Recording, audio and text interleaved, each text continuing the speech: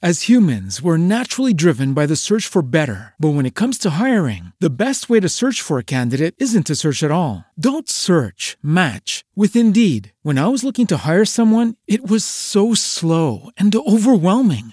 I wish I had used Indeed. If you need to hire, you need Indeed. Indeed is your matching and hiring platform with over 350 million global monthly visitors, according to Indeed data, and a matching engine that helps you find quality candidates fast. Ditch the busy work. Use Indeed for scheduling, screening, and messaging so you can connect with candidates faster. And Indeed doesn't just help you hire faster. 93% of employers agree Indeed delivers the highest quality matches compared to other job sites, according to a recent Indeed survey. And listeners of this show will get a $75 sponsored job credit to get your jobs more visibility at Indeed.com/podcast. That's Indeed.com/podcast. Terms and conditions apply.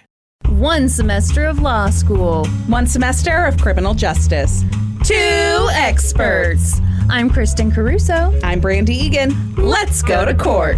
On this episode, I'll talk about a mighty slut-shaming. And I'll be talking about brothers. So ominous when you say it like that. Yeah, I really went back and forth on what to put here, and I ran out of time and went with brothers. Better than murderers, is that it? Yeah. Okay. Yeah. All right. Brandy, good to have you here today. Oh, so glad to be here. We, as always, enjoyed a nice lunch, which included pie, which is okay. What are you laughing about? So the place we had lunch had 3 types of pie. There were 3 of us, so we each ordered a different type, and then we could all have a bite. So I ordered the coconut, Kristen ordered the lemon meringue, and I took a bite of the coconut, and I was like, it's pretty good. And then I tasted a bite of Kristen's lemon meringue, and I was like, that's better than mine. But then you... Get a load of this, folks. This is riveting material. Okay, hear me out. I took a bite of mine, thought it was pretty good. Took a bite of Brandy's, thought it was even better. So you know what we did? We traded. It was a switcheroo. Time for a switcheroo. And that's just a sampling of the wild behavior that happens on our lunches. We are nuts. We were really thrilled, though. We were. To switch. We just looked at each other and we're like, you thinking what I'm thinking? And then I took off my top and she handed me a piece of pie. And she was like, oh. Yes, that is also what I was thinking that too. That too. So I recovered pretty quickly, you know, as I often do. Then we came back here, and this is the most boring rundown of our day. You know, we could just go straight to an ad. No. And then I touch up Kristen's roots. And you all needed to know that. That's right. So write that down in your calendars. It's like one of those old-timey newspapers. Miss Brandy Egan came to town today with her backpack full of hair dye to color the roots of Mrs. Norman Caruso. She was born without a name. They would call you Mrs. Norman Caruso. I know. It's very upsetting. All right, I hope you're ready for this, lady. Oh, I was born ready. Okay. We're kind of giggly today. What? Is there an old-timey disclaimer here? Yes, there is. I said murder by gaslight mentioned. Would you quit looking ahead? Your sources, and I got very excited. Would you quit peeping at my sources? Shout-outs to the journalist Paul Slade, who wrote a very thorough article about this case titled Demon in a Bottle, The Duke's Nut Affair. Duke's Nut? It's not quite how you're picturing it in your head. It's not. We're not talking about the Duke's nuts. Yeah, it's not Duke's, Duke apostrophe. Yeah, it's nuts. Like Duke's / nut. Yes, it's somebody with the last name Dukes. Yeah, I'm sorry to tell you. I know everyone got very excited. I wanted to hear all about the Duke's nuts. Ma'am, please, this is a classy show. You're Speaking to the Grace Kelly of podcast. I forgot. Oh, you clearly did forget. So this article ran on his website, Planet Slade. It is like the most thorough article I could find. So a ton of this comes from his article. Also, thank you to the Uniontown Public Library for their multi-part series developed by Rachel Zajac titled An Honorable Vengeance, The Duke's Nut Saga. And that one is about testicles. And you know something? I'd be remiss if I didn't tip my hat to Murder by Gaslight, where I first stumbled across this case. Fun fact, that website is all about like people who stabbed other people, and then they're like, I didn't stab you. Because they're gaslighting? Yeah. No, I'm just kidding. It's just about old-timey murders. That one took me a minute to get there. It's pretty sophisticated humor on this podcast. Goes over a lot of people's heads. All right, old-timey disclaimer. Woo! 'Twas the fall of 'Twas the fall of 1882, Brandy. I'm sorry, I'm just trying to get in the mood, trying to be appropriate. And Nicholas Dukes had a lot going for him. He was in his early 30s, and he was a successful attorney, and he'd recently been elected to the Pennsylvania House of Representatives. Excuse me. He'd run for political office twice before, failed both times. But you know what they say? Third time's the charm. No, Oh. They don't say that. They say if at first you don't succeed, you can dust it off and try again. You can dust it off and try again. Try again. So he was officially a politician, and he was in love. He was in love with a Miss Lizzie Nutt. Sorry. And you may not believe it, but she, I'm saying. but she was the oldest daughter of Captain Adam Nutt and Charlotte Nutt. And you might be saying to yourself, Wow, that's nuts. yes. And you'd be right, because you know what? Everyone was nuts about the nuts. Captain Adam Nutt was such a big deal. Oh, no. We've never gone off the rails this early in an episode. We're 12 minutes deep. Captain Nut sounds like a cereal. Captain Nutt is like, okay, don't you imagine when like Pirates of the Caribbean was really big, there was like an uptick in like pirate porn? Yeah. Not pirated porn, mind you. No. Pirate porn. Porn with people dressed as pirates. I feel like someone, if they didn't call themselves Captain Nutt, they really missed out, don't you think? I do. I do. If you're wondering, how big a deal was Captain Nutt? Did he live in the coolest house of all time?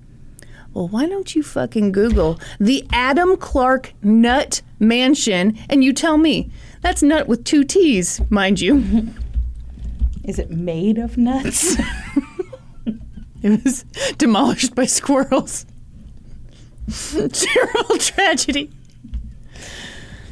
Adam Clark Nutt Mansion. Yeah. Would you know what that is? What? It's nuts. Stop it. That's beautiful. It is beautiful. I mean, Can you go to this thing? well, sure, you can go to it. Like, can you tour it? I think maybe you can. Although, historic minute. Hang on. It's got its own Wikipedia page. I know.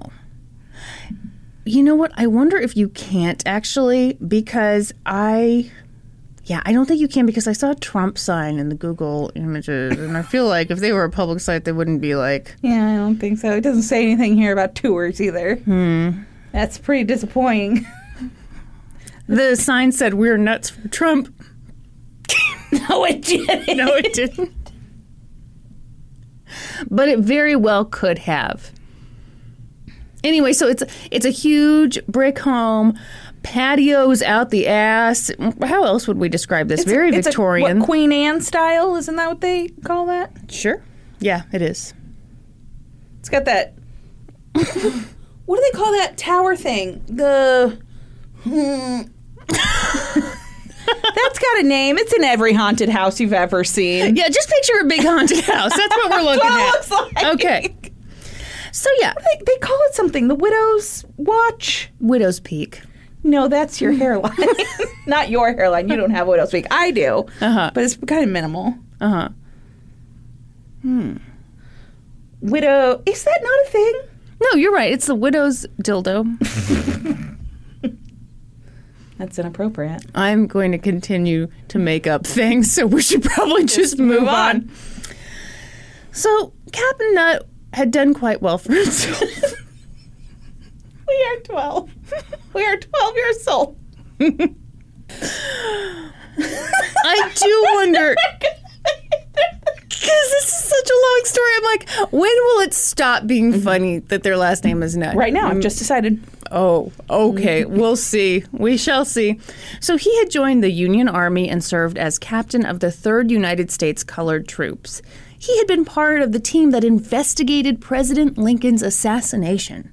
And after the war was over, he took a quite lofty position in the Pennsylvania Treasury. To put it mildly, everyone in Uniontown, Pennsylvania loved the Nuts. The Nut family was very active in the community, and they were a very good-looking crew. Lizzie Nutt, the oldest daughter, was a total smoke show. She had large, expressive eyes, cute little mouth, eyebrows so perfect they looked microbladed, but it was the 1800s, so I'm pretty sure that wasn't the case. And one Sunday, when Lizzie was in her early 20s, she was at church when she spotted a gentleman making eyes at her. Why, what's this? It was Nicholas Dukes. He was about 10 years older than Lizzie and not nearly as blessed in the looks department, but she was a hot young nut, and he was a prominent attorney and up-and-coming politician, and so the sparks were a-flying. Nicholas, in particular, was basically drooling. He saw Lizzie at church that day and thought that she was the prettiest, nicest, most modest girl he'd ever seen. He later said, her sweet, musical voice, her red lips, her white teeth, her pretty face, and winning smile are fascinating. Add to this her musical talent, and you have a woman who would be an ornament to grace any home. By the way, an ornament to grace any home is what Norman has called me ever since I discovered the magic that is ordering pajamas that are one size too big for me. So you just like cute and little in them?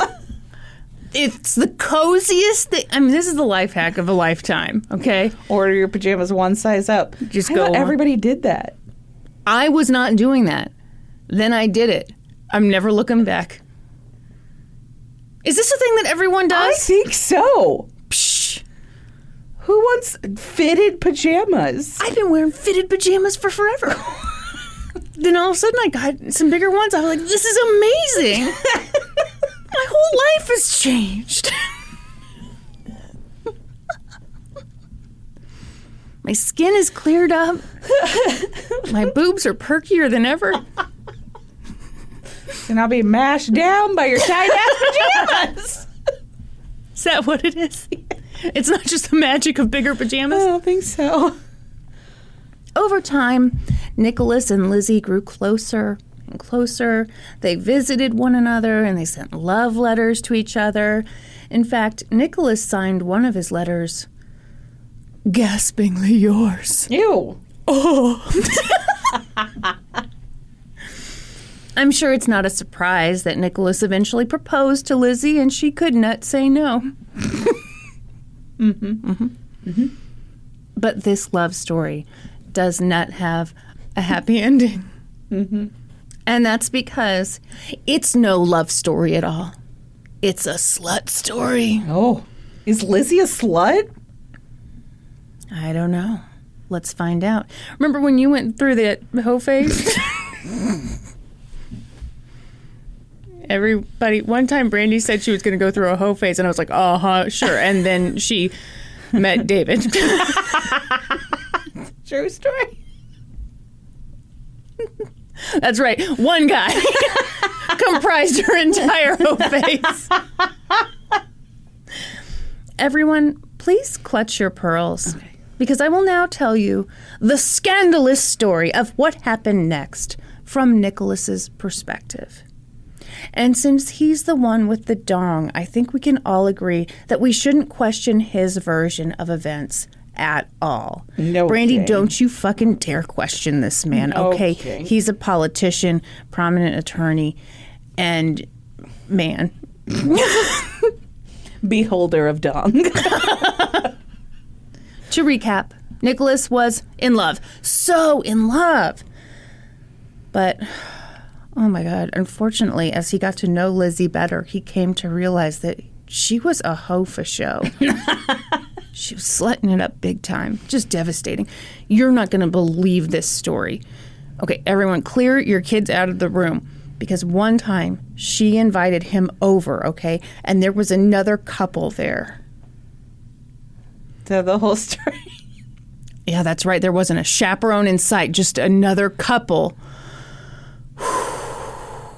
Okay. Oh, my God. And if you think that was racy, get a load of this. Okay, a few weeks later, Lizzie invited him over to the house alone. Just the two of them, okay? She sat quite close to him, and she told him that she'd burned her hand. And, okay, Brandy, Nicholas was ashamed of what happened next. I will let him tell it in his words, okay? Okay. I took hold of her hand in order to turn it into a position to see. She made no attempt to withdraw her hand, but let it rest in mine. I placed the other hand lightly upon it also, and, just for fun, I made a feint as if to kiss her.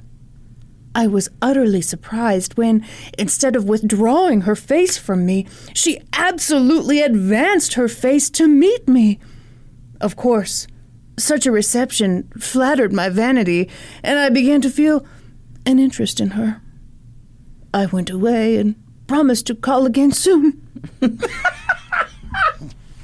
Wait till this guy hears that I had London before I got married. He's just gonna die on the spot.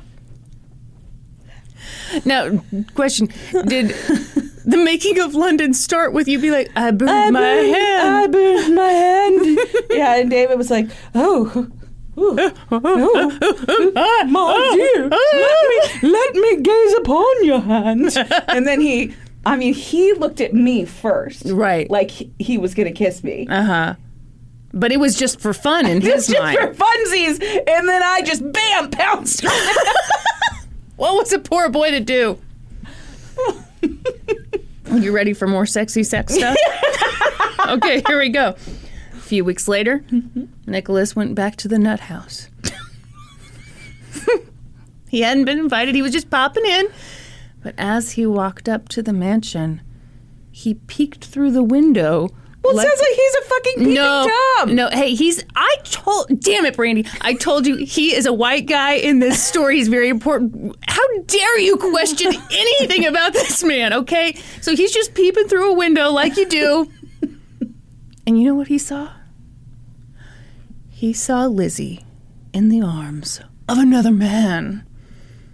Nicholas was distraught. He later recalled, I stood a moment and watched him fondle her with no objections from her. What do you suppose that means, fondle her?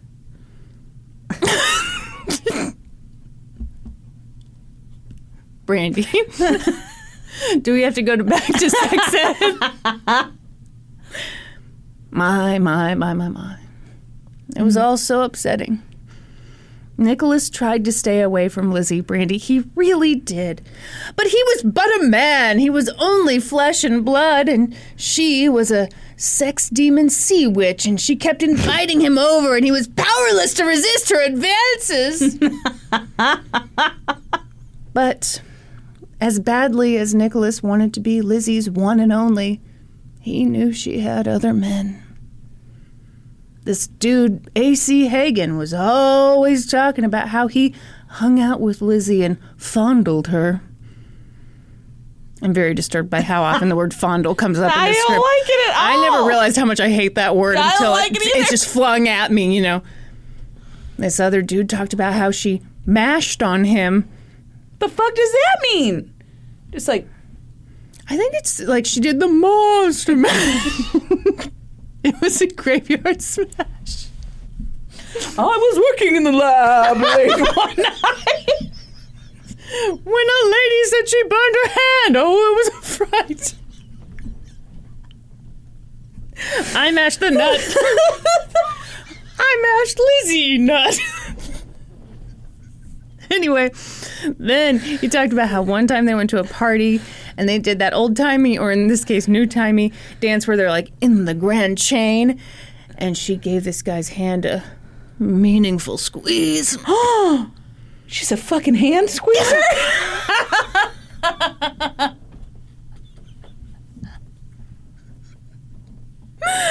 Well, floozy. She's going around squeezing hands. Just left and right. I think we can all agree the evidence was really piling up here. So finally, Nicholas decided to figure out once and for all whether Lizzie was, in fact, a hoe. He decided to test her. How do you test someone for this stuff, Brandy? How do you do it? I don't know, and I'm very concerned about where this is going. Use your noggin. How do you do it? I don't know. What's he going to do? I will allow him to tell it. Prepare to be horrified.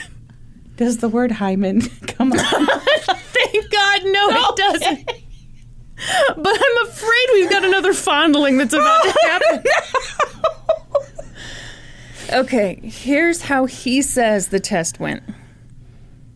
She came up and placed herself on my lap as usual, and after fondling her for some time, I made a solicitation. To my infinite astonishment and grief, she melted down like wax. Oh, how I pitied her weakness.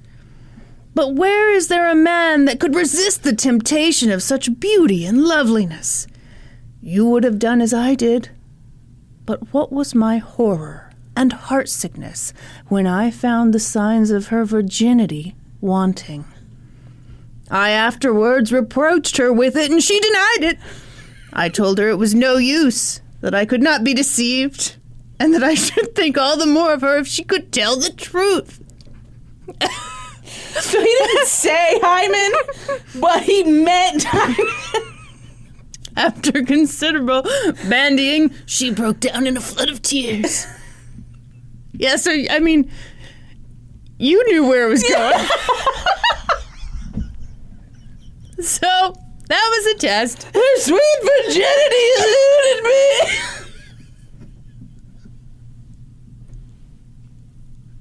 Okay, I'm sorry. Okay, This is how this making sure I'm following along. Sure, go ahead. He comes over to the nut house. Mm-hmm. She places herself atop his lap as usual. Mm-hmm. He fucking fondles her.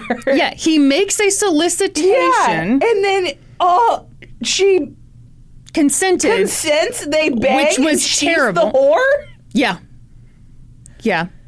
Okay. That's the way it works, Brandy. And I'll thank you not to question any of this. All right, then. So, oh, hang on. Just received word that we've got the results of Lizzie's Scantron right here. Oh no. Looks like we got ourselves a floozy. Technically, I'd argue that it was two floozies because they were both having premarital sex. But yeah, he's a dude, so he gets the pass. Okay, very cool. So, I ask you, Brandy, after this experience, what was Nicholas to do? He was a politician and a prominent attorney. He couldn't be engaged to some woman who wanted to have sex with him. The horror. Finally, after much thought, Nicholas made a difficult decision. You see, he had so much respect for Lizzie's father that he just figured, As a man, he needed to tell Lizzie's dad that she was a slut. Cool. And he'd do it anonymously, the way all courageous people do. Great. So Nicholas sat down to write Captain Nutt a lengthy anonymous letter about Lizzie. The contents of that letter have been lost to history, but don't worry, Nicholas was one of the founding fathers of slut shaming, so he happily wrote more letters to Captain Nutt about Lizzie. And one in particular really pissed off Captain Nutt. Here's how it began. What I have to communicate concerns your daughter and will almost drive you to madness, because I know how you worship her. The letter went on about all the things he'd heard around town, the things he'd seen while he was peeping in Lizzie's window. He told her dad about how he'd had sex with Lizzie to determine whether she was a hussy, I guess. And he ended the letter with this.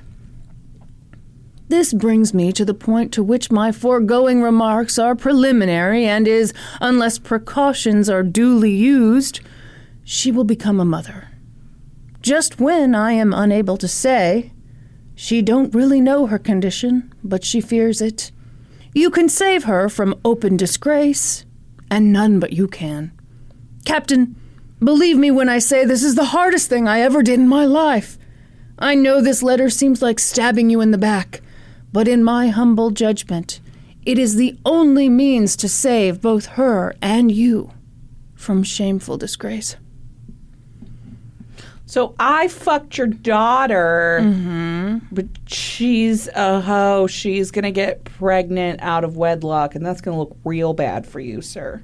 This actually makes me feel better because you missed something here. What did I miss? I missed it too. It's the Victorian stuff. What he said there was she needs an abortion. And you need to take her to get an abortion. Oh my God. I know. It totally flew over my head too. Yeah. They dressed everything up in Victorian times. So, that was so flowery, it went over my head. But it did not go over Captain Nutt's head. Mm-hmm. Because he wrote back, and he was hot.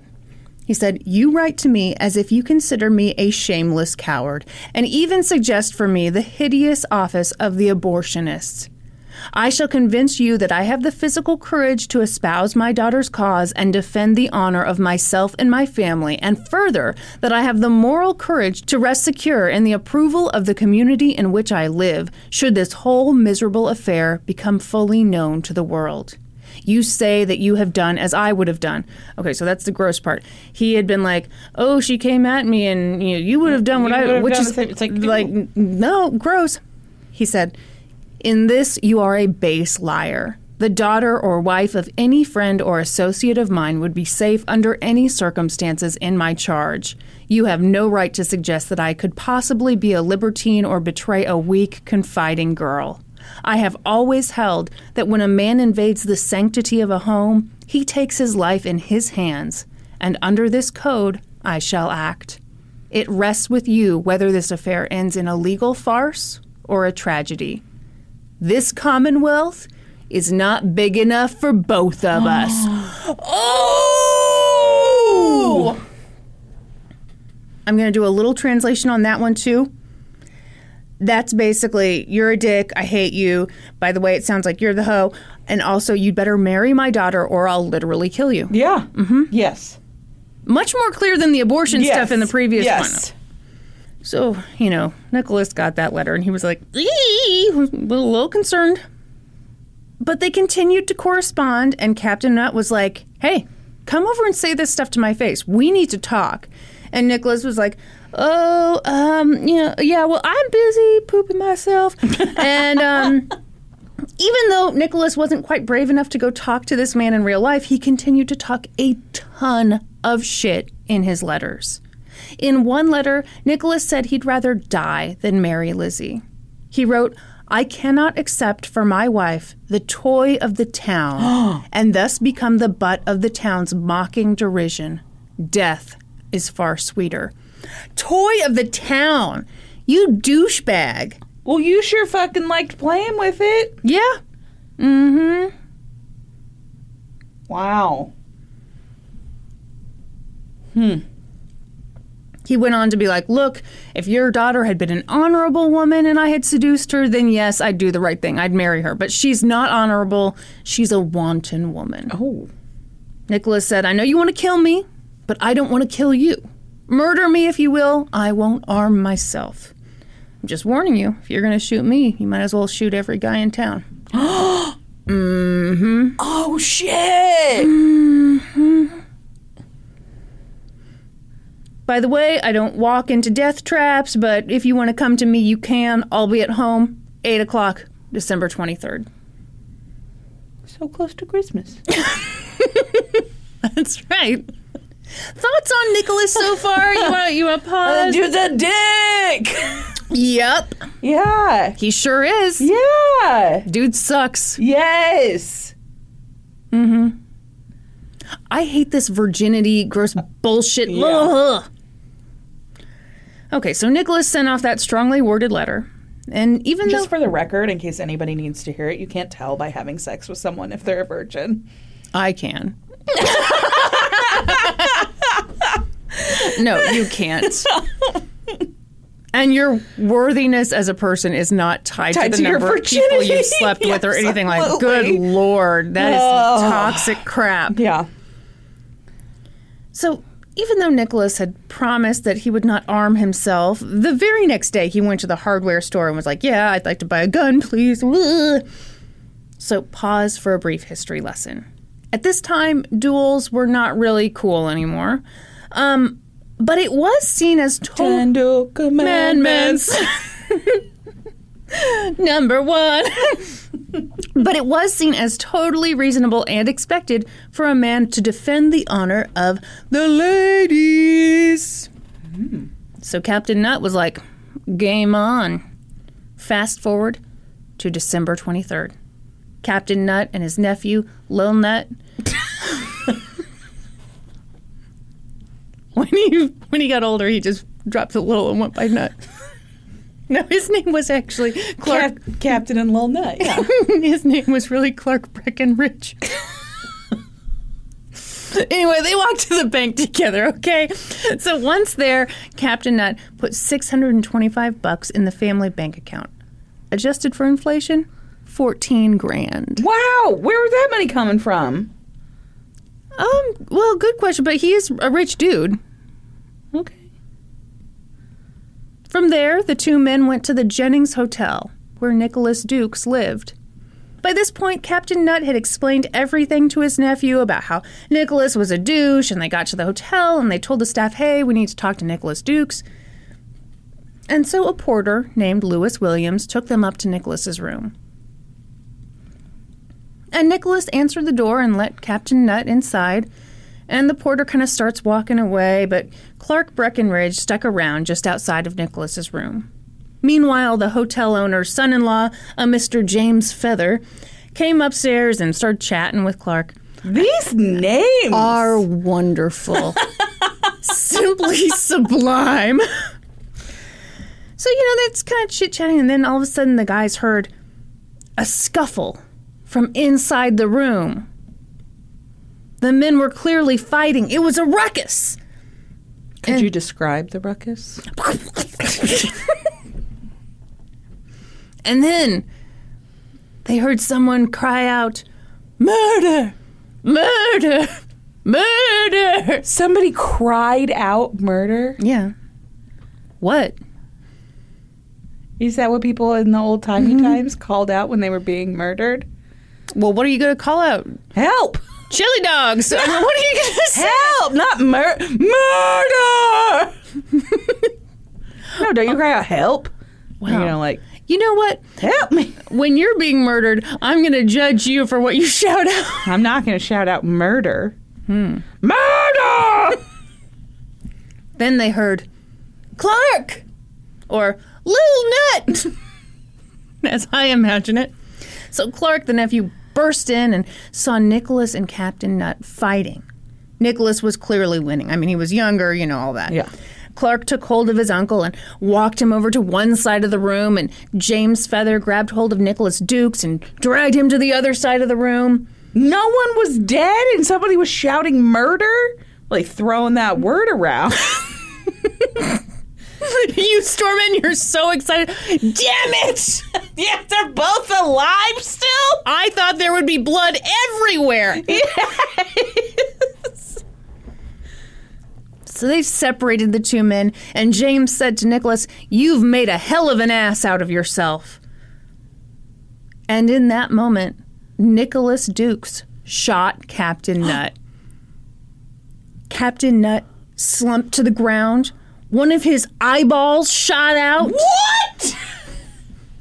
He tried to reach for his gun, but by that point he was dying and he couldn't get the gun out of his pocket. Yeah, his eyeball was rolling away. Yeah. Do you go for the gun or do you go for the eyeball? You got to go for the gun. Because you know you're not going to survive. Yeah, you can't like stick that eyeball back in there. No. Mm-mm. Oh, man, he would have been a captain with an eye patch. I mean, he would have had to get a parrot. Yeah. Okay, this has gone too far. It's too far. Meanwhile, Nicholas turned the gun on James, but the porter came running in and wrestled the gun away from him. And almost immediately after all this, Nicholas was like, "Well, I think I'll head down to the sheriff's office and turn myself in." Really? Yep, and he did. In the meantime, they called in a doctor to try to help Captain Nutt, but it was no use. He died that evening. He didn't even see it coming. Soon, word got out, and this made international news. And for good reason. All of the key players were VIPs. They'd been fighting over sexy stuff. And like half the people in this story had the last name Nutt. What more could you want? Interestingly, if Nicholas Dukes had killed like any other white dude, he might have been looking at manslaughter. But because he'd killed a prominent member of the community, the DA charged him with willful and malicious murder. Ooh. Murder! Murder! And Nicholas pled not guilty on the grounds of self-defense. No one had been murdered when he was yelling out murder. Well, you know, sometimes maybe a little preemptive thing. Maybe he was afraid. What if he was afraid he was going to get murdered? That's why you yell out hell. Okay, what makes people run faster? Murder or help? I'm not fucking... No, I'd totally run in there. Yeah, you asked. Are you kidding me? I guarantee you would run faster if someone yelled murder. You're absolutely right. Mm-hmm. You're absolutely right. All right. You know what? I'm so sorry. I have to pee. Go And ahead. I'm only like halfway through with this. Go. So we're going to pause. Go pee. Pee. Know how I know you washed your hands? How? I can smell the soap on you. I've never been more creeped out. You know, fun fact, I wash my hands every time I go to the bathroom. Did you know something crazy? Like a third of people don't. Yes, like an alarming number of people. That's why they had to, really put it out there about COVID that you're supposed to wash your hands. So many people don't wash their hands. People are nasty. People are gross. People don't take showers. Yeah. Rich white people. Yes, it is. Yeah, it's your favorite people. I know. Dax Shepard and Kristen Bell. Know. Just don't bathe their kids. Just stewing in their own juices over there in their mansion. Maybe the dirt hits differently when you're in a mansion. Maybe it does. You got those tall ceilings, so the funk just wafts upward. Yeah. Maybe. That would make a lot of sense. Okay, back to the story. Donate to my GoFundMe so I can find out. We need Brandy to get rich enough that she can stop bathing and feel comfortable enough to brag about not bathing. That's the other thing. Yes. Yeah. Because it's shameful for most of us. Yes. Anyway. Okay. On March 12th, 1883, the murder trial got underway. The prosecution's main argument was that Nicholas had killed Captain Nutt when he was under no physical danger. He had been the first one to reach for his gun. Well, I mean, yeah, they were separated and everything by that point. Mm-hmm. Yeah. Mm-hmm. In order to really strengthen their case, the prosecution wanted to read those scandalous letters out loud to the jury. If the jury heard all the nasty things that Nicholas had written about Lizzie Nutt, then they would not like it, and they would probably find him guilty. And he wanted to be found not guilty. Just so everything's clear. Mm-hmm. And the defense was like, we cannot let these letters be read aloud. We object. And so Judge Alphonse Wilson was like, okay, I will not allow it. Sustained.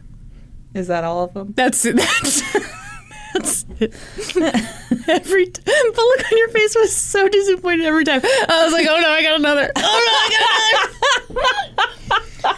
The prosecution was bummed because without those letters, the murder trial was suddenly much less sexy. So the prosecution moved forward with their case. They called Clark Breckenridge, a.k.a. Lil Nut, Captain Nutt's nephew, who had seen the whole thing, and, his account was backed up by the testimony of James Feather and Lewis Williams. Then 2 doctors testified. Then a dude from the hardware store was like, yeah, Nicholas came in and bought a gun a few days before the killing. And it appears that Nicholas wasn't much of a gun guy because he basically went in there and was like, give me the one that's easy to use.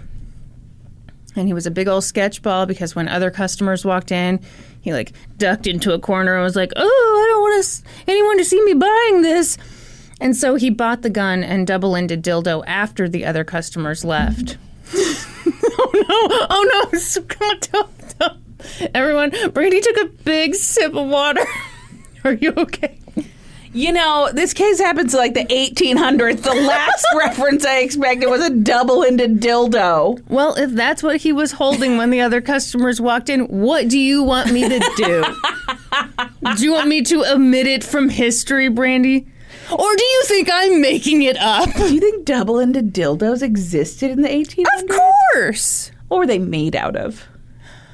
I mean, hopefully something that wouldn't splinter. Splinter, that's exactly. My fear would be wood. Yeah. I feel like you Marble. wouldn't like that.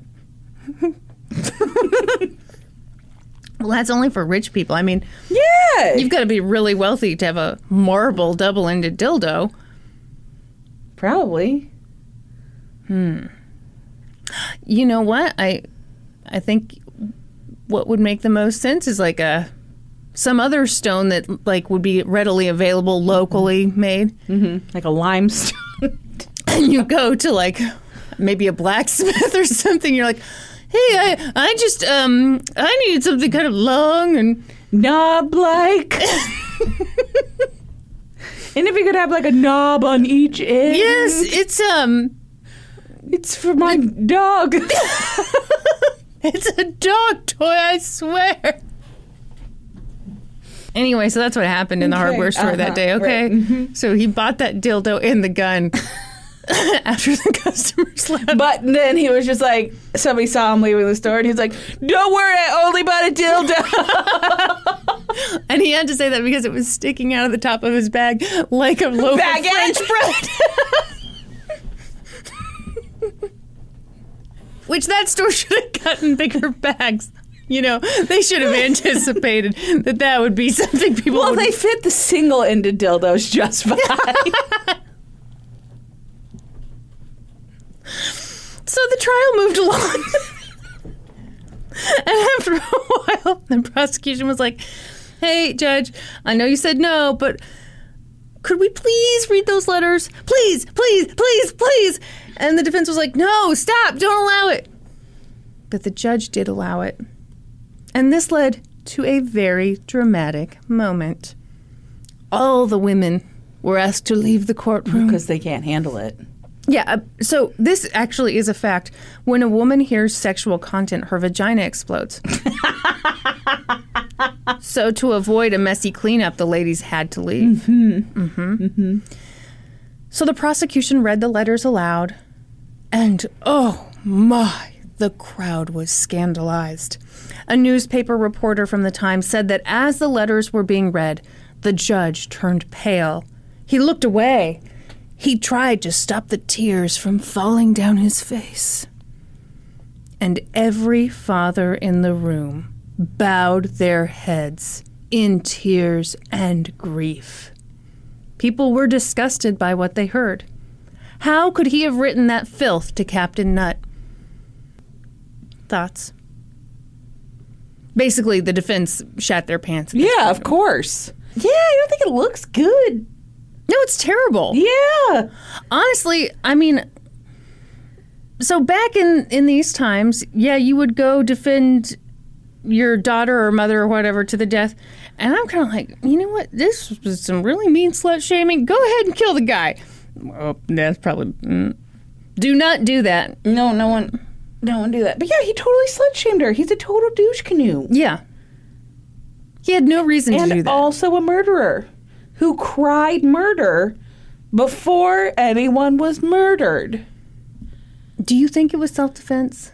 No, they had been separated by that point. No, I don't think Captain Nutt was going to be shooting him at that point. Okay. All right. Do you think Captain Nutt was going to shoot him? We'll get later. Okay. Later, okay? All right. Okay, so the defense presented their case and... What? Well... What? I just remembered the thing where he was like, I will not fight you, but if you should like to fight me, please see me at my residence on the 23rd of December. And then Captain Nutt came there on the 23rd of December. So yeah, I mean, Nicholas Dukes probably thought he was there to kill him.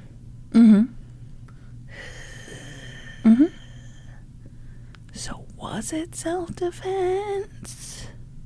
I'm still going with no. Okay. So the defense presented their case, and it didn't go great. They started by trying to point out discrepancies in the witnesses' stories, but there really weren't that many discrepancies, so that didn't really work. So when that didn't work, they were like, okay, well, you can't trust these people. James Feather hated Nicholas Dukes, and that Breckenridge guy was Captain Nutt's nephew. He's biased.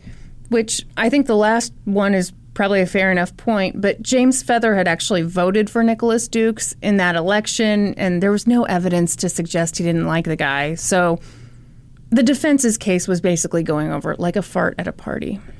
You say that phrase all the time. I don't think love that's it. a thing people say. It's a thing I say because I love it. I know you can't possibly understand because you've never let a fart slip out and surprise you. I'm sorry. So says you. I've not. I've never been surprised by a fart. Never in your life. Never. Never. You must have the tightest butthole this side of the Mississippi. I think I have excellent butthole control. And you sound jealous.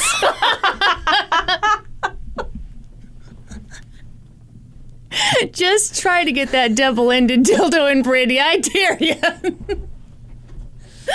Now that is too far, Kristen.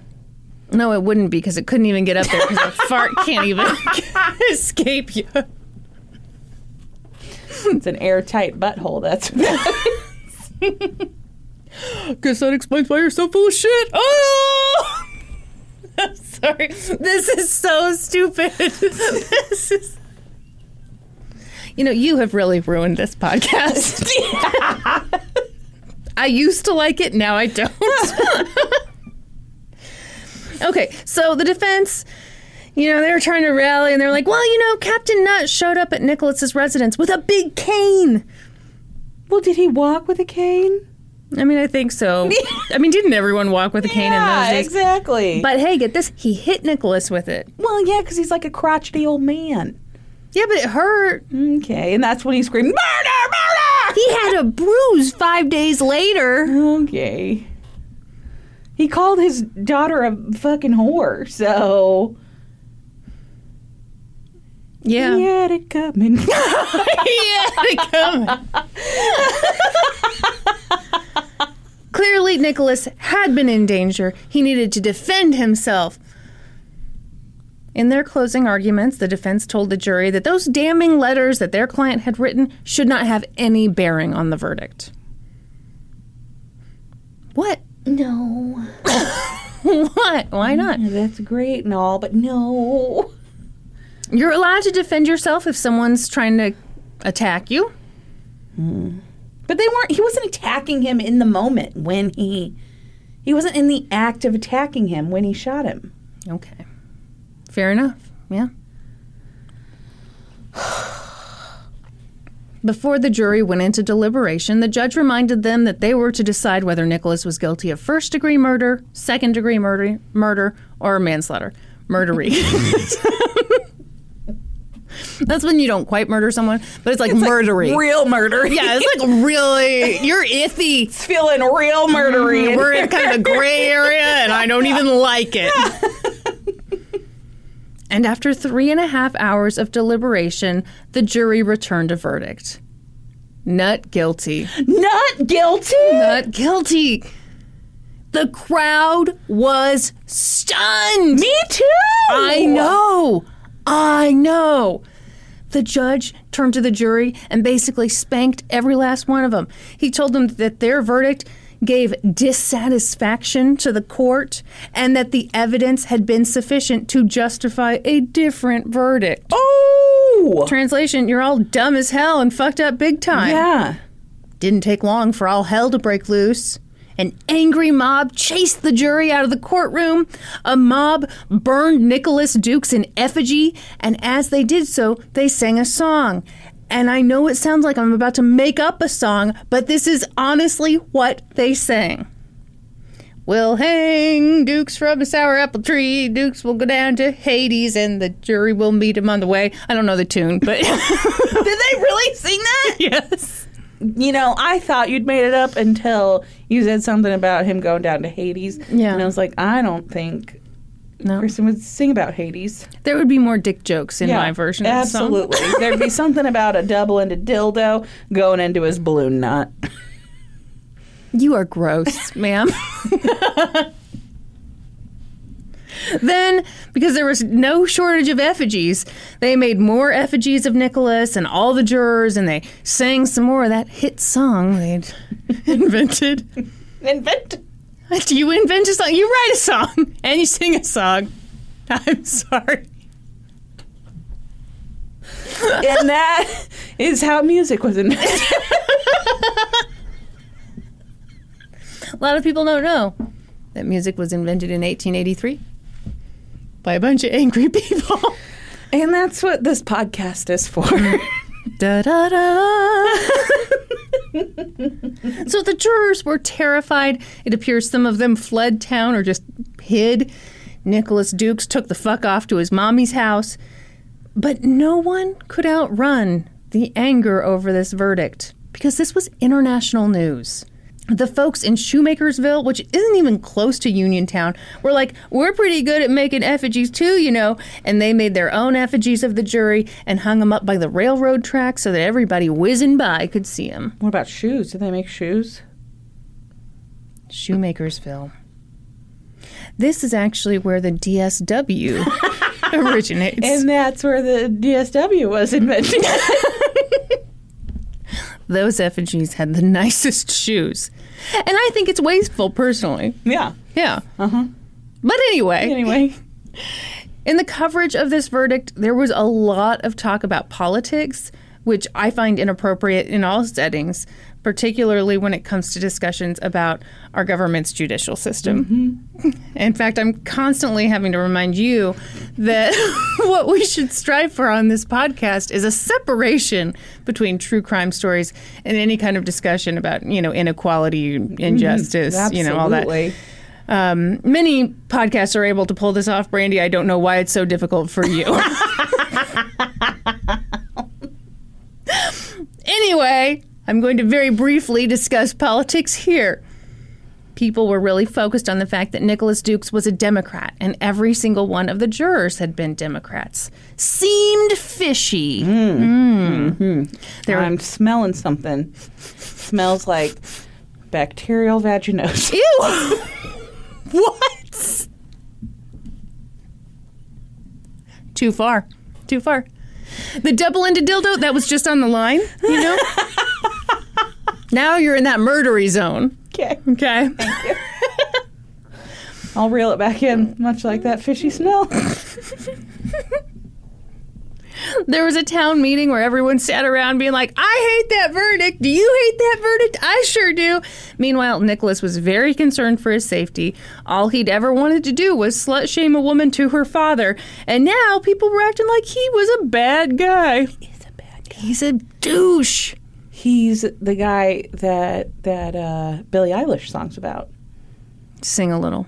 He's a bad guy. Duh.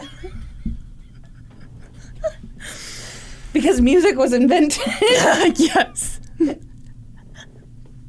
His friends were like, hey, you should probably write down your side of the story so that if the mob kills you, you'll at least get your side out there. So Nicholas did. As he often did, Nicholas wrote a very long letter. Oh.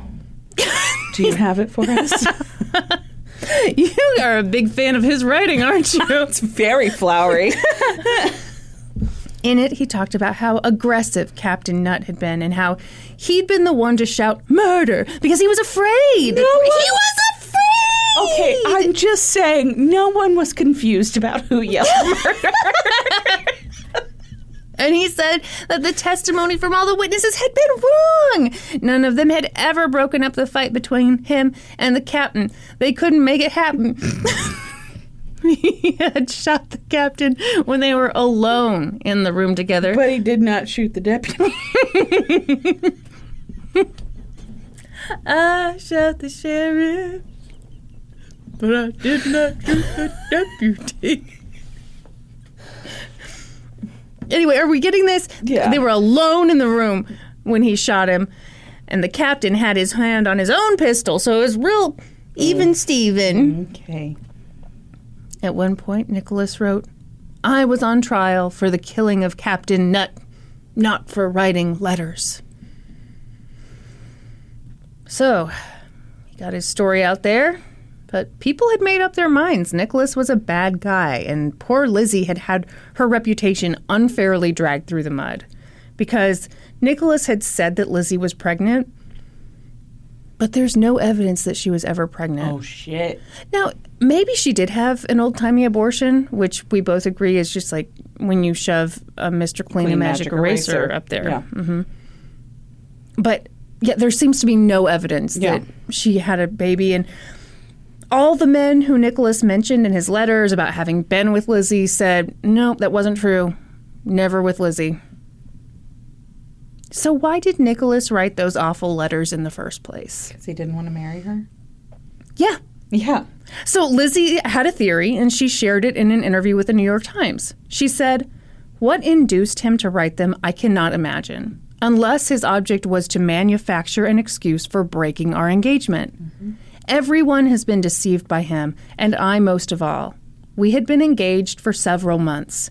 He was a constant visitor here and was cordially received by my whole family. I did not suspect that he wanted the engagement broken. Why didn't he tell me? Wow. Yeah. Why put me through this? So some sources are like, oh, maybe Lizzie was sleeping around. Maybe she was. Maybe she was. This was not his only option. Yeah. Okay? Ugh.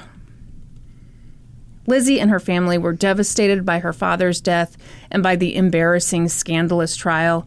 And to make matters worse, Nicholas eventually moved back to Uniontown. People still hated him. In fact, a bunch of people in the legal profession were working to get him disbarred. And Nicholas was fighting them every step of the way. Fast forward a bit to June 13th, 1883, the day after Brandy's third birthday. And on that particular day, James Nutt, Captain Nutt's 20-year-old son, was walking down the street with a newspaper reporter when Nicholas Dukes walked by. And wouldn't you know it, Nicholas Dukes started talking shit.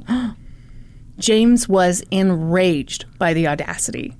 This man had killed his father, humiliated his sister, and now he was doing the worst thing of all, being rude.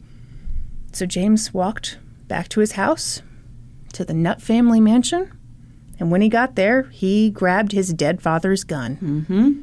He put a target on the carriage wall, shot at it a few times. Just practicing, just, for fun. Mm-hmm. No particular target in mind. No. There's just a stick figure drawing on it, and it said... James, or Dukes. Whoops. Yeah, he didn't put his own name on it. That evening, he walked back into town. He hid in the shadows behind an old storefront. Nicholas tended to go to the post office every evening around 7, and that night was no exception. What was he doing at the post office every night? It was like a social hub. Oh. Yeah. All right. Much like today, where we go and hang at the post office. At the post office. I pour myself a brandy and go down to the post office. Can you imagine? They'd be like, leave immediately. Yes. James watched him, and when Nicholas made his move to walk back to his home, James came out of the darkness and fired his father's gun. 5 times. 2 of the bullets hit and killed an innocent bystander. And the other 3 hit Nicholas. Did he die? Police rushed around the men. A police officer grabbed James, but he didn't need to. James stood calmly and handed the gun to the officer, and the officer said, "You've done a bad piece of work." And James said, "Yes, but I could not help it." Within minutes, Nicholas Dukes died, surrounded by people who thought he got what he deserved. Yeah. Okay, I have to pause. This innocent bystander, I couldn't find their name anywhere, and a lot of sources don't even mention that another person was shot and killed this night. It's all about the Duke's Nut saga. Mm-hmm.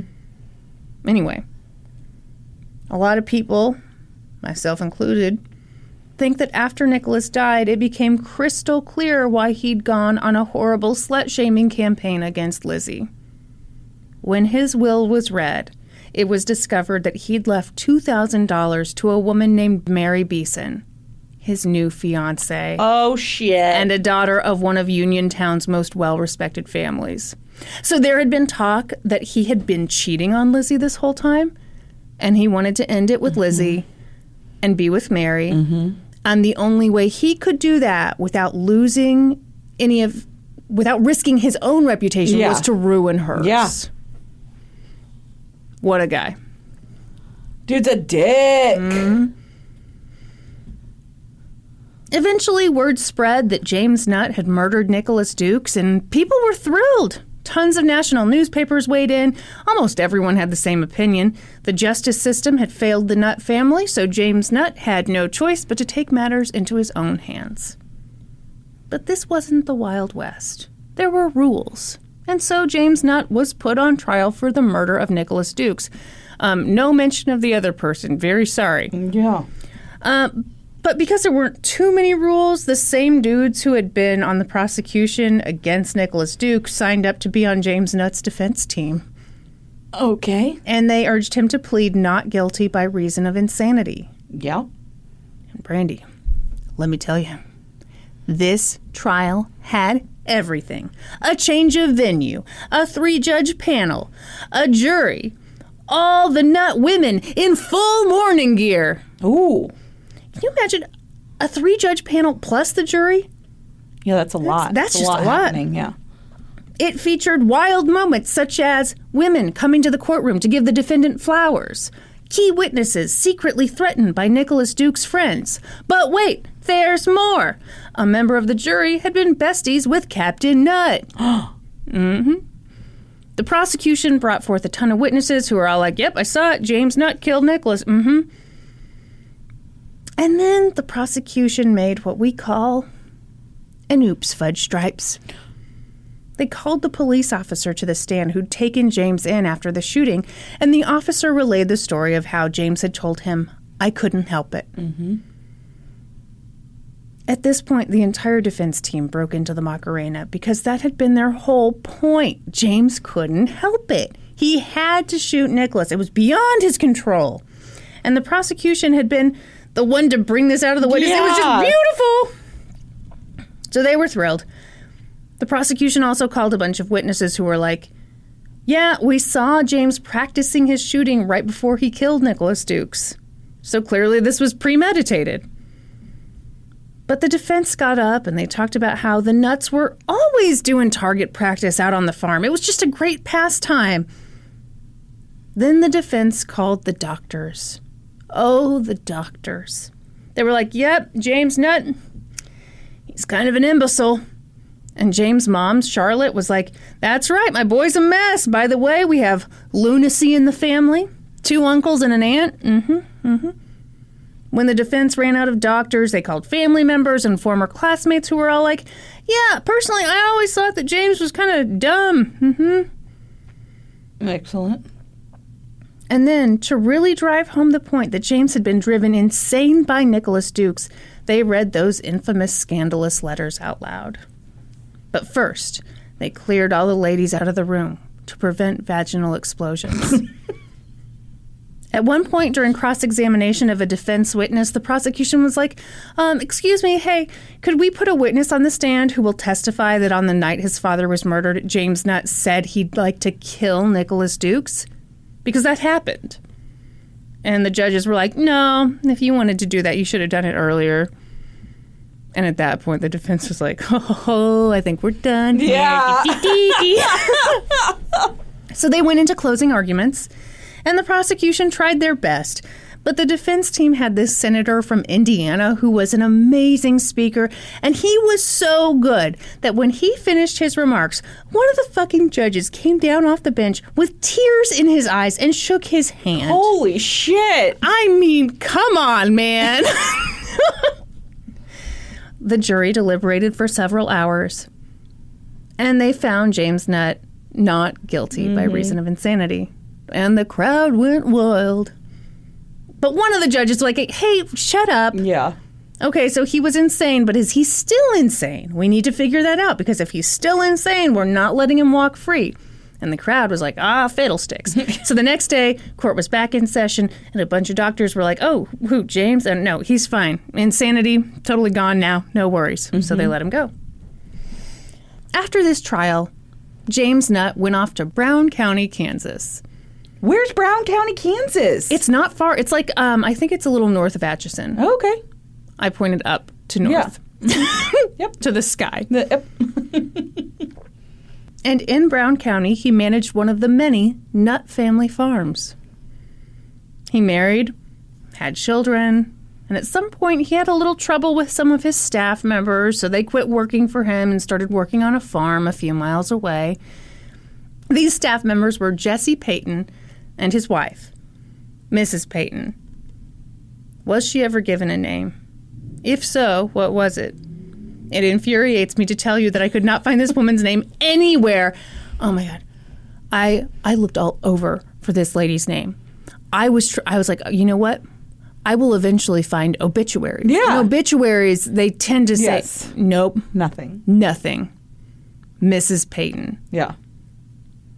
She's a very important character in what happens next, and it drives me nuts that we don't know her name. Anyway.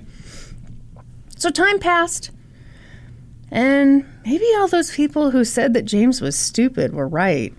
Even with all his family money, he still managed to be terrible at running a farm. He racked up a ton of debt, he started drinking a whole bunch, and at some point in January of 1895, his mom sent him $150, which adjusted for inflation is like $11 billion. And James spent it all on shots, everybody. So at one point, got super drunk. He went to the local newspaper editor's house and he was like, hey, I don't like that when I moved to town, you printed an article about me shooting Nicholas Dukes. Now I'm going to kill you. Just to prove that I'm a nice, normal guy. Yeah. And the newspaper editor was like, well, hey, calm down. And they talked and talked and talked. And finally, the editor was like, well, and he put his hands on his thighs, which everyone knows is the Midwestern signal for time to let out. And so James left. But he didn't go home. Instead, he went to the home of Mr. and Mrs. Peyton. Mr. Peyton was out of town, cutting ice at Bean Lake in Missouri, which is the weirdest sentence anyone has ever said. Obviously. Of course he was cutting ice at Bean Lake. It was January in Missouri. So Mrs. Peyton was at home with her 5 children and a farm worker named Leonard Coleman, who was chopping wood outside. And, all of a sudden, in storms James, drunk and angry, and of course he had a gun on him. Mrs. Peyton was freaking out, but tried to remain calm, and she shooed her kids away for their safety, but she kept hold of her baby. James demanded food, so she fed him. Then he said he wanted a place to sleep. And she said, okay, you can go upstairs, sleep in the farmhand's room. And he was like, what's the matter with my sleeping with you?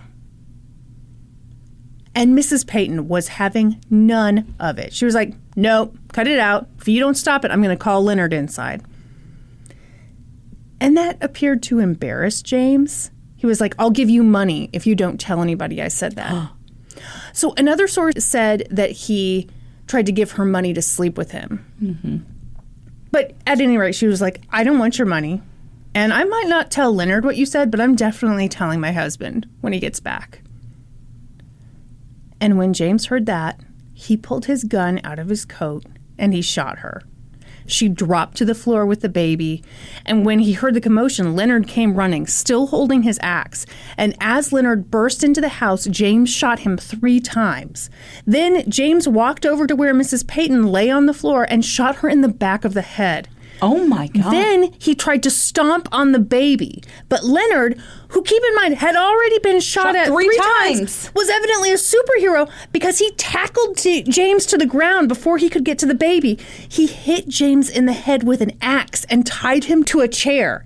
Then he ran to the nearest neighbor's house, which I'm guessing was like 12 miles. Yeah. Maybe half a mile, I don't know. Yeah. And of course, James Nutt was arrested and Leonard Coleman survived. And somehow, so did Mrs. Peyton. Shut up! Okay, here's the kind of weird part. Once this became news, because obviously this was huge news, that this guy who had gotten away with murdering 2 other people had now tried to murder... Okay, anyway, everybody's waiting to see what happens to Mrs. Peyton. But it was clear pretty early she was going to survive. Mm-hmm. But people didn't really want that. They wanted him to be charged with murder. Yeah. And so in some newspaper accounts, it says she's dead. Yeah. Wow. They jumped the gun a little. Yeah. She survived. Anyway. So they were able to tell everyone exactly what had happened. And James Nutt faced 2 charges of attempted murder. Since this is the 3rd fucking trial in this story, we're going to do this one lickety-split. Mm-hmm. Both the victims told the jury what happened to them. The defense claimed that James was not guilty by reason of insanity, and the jury deliberated for a few minutes. They found him guilty. Yeah. And he was sentenced to 15 years in the Leavenworth Penitentiary. Oh. Local. I know where that is. But James came from a wealthy, very well-connected political family. So don't worry, he got out in less than half the time. Cool. Lizzie Nutt went on to live a pretty normal life. She married a traveling salesman and really just stayed out of the press for the rest of her life. And years after the murders, it came out that Captain Nutt hadn't been such an upstanding citizen after all. He'd been an embezzler. He'd embezzled a ton of money from the state of Pennsylvania. Like that money that... putting in the bank. It's funny when you mention where'd he get that money. He was very wealthy. I mean, he was crazy wealthy. Yeah. But he was also stealing money and then investing it in oil. So, So, yeah, he was an embezzler. Nicholas Dukes, still a douche. And that's the story of a mighty slut-shaming. That was... Nuts. Mm-hmm. That was excellent. Did you not enjoy it? I did enjoy it. I love an old-timey one. Me too. Those times were wild. Yeah. Ugh. Real wild. As humans, we're naturally driven by the search for better. But when it comes to hiring, the best way to search for a candidate isn't to search at all. Don't search, match with Indeed. When I was looking to hire someone, it was so slow and overwhelming.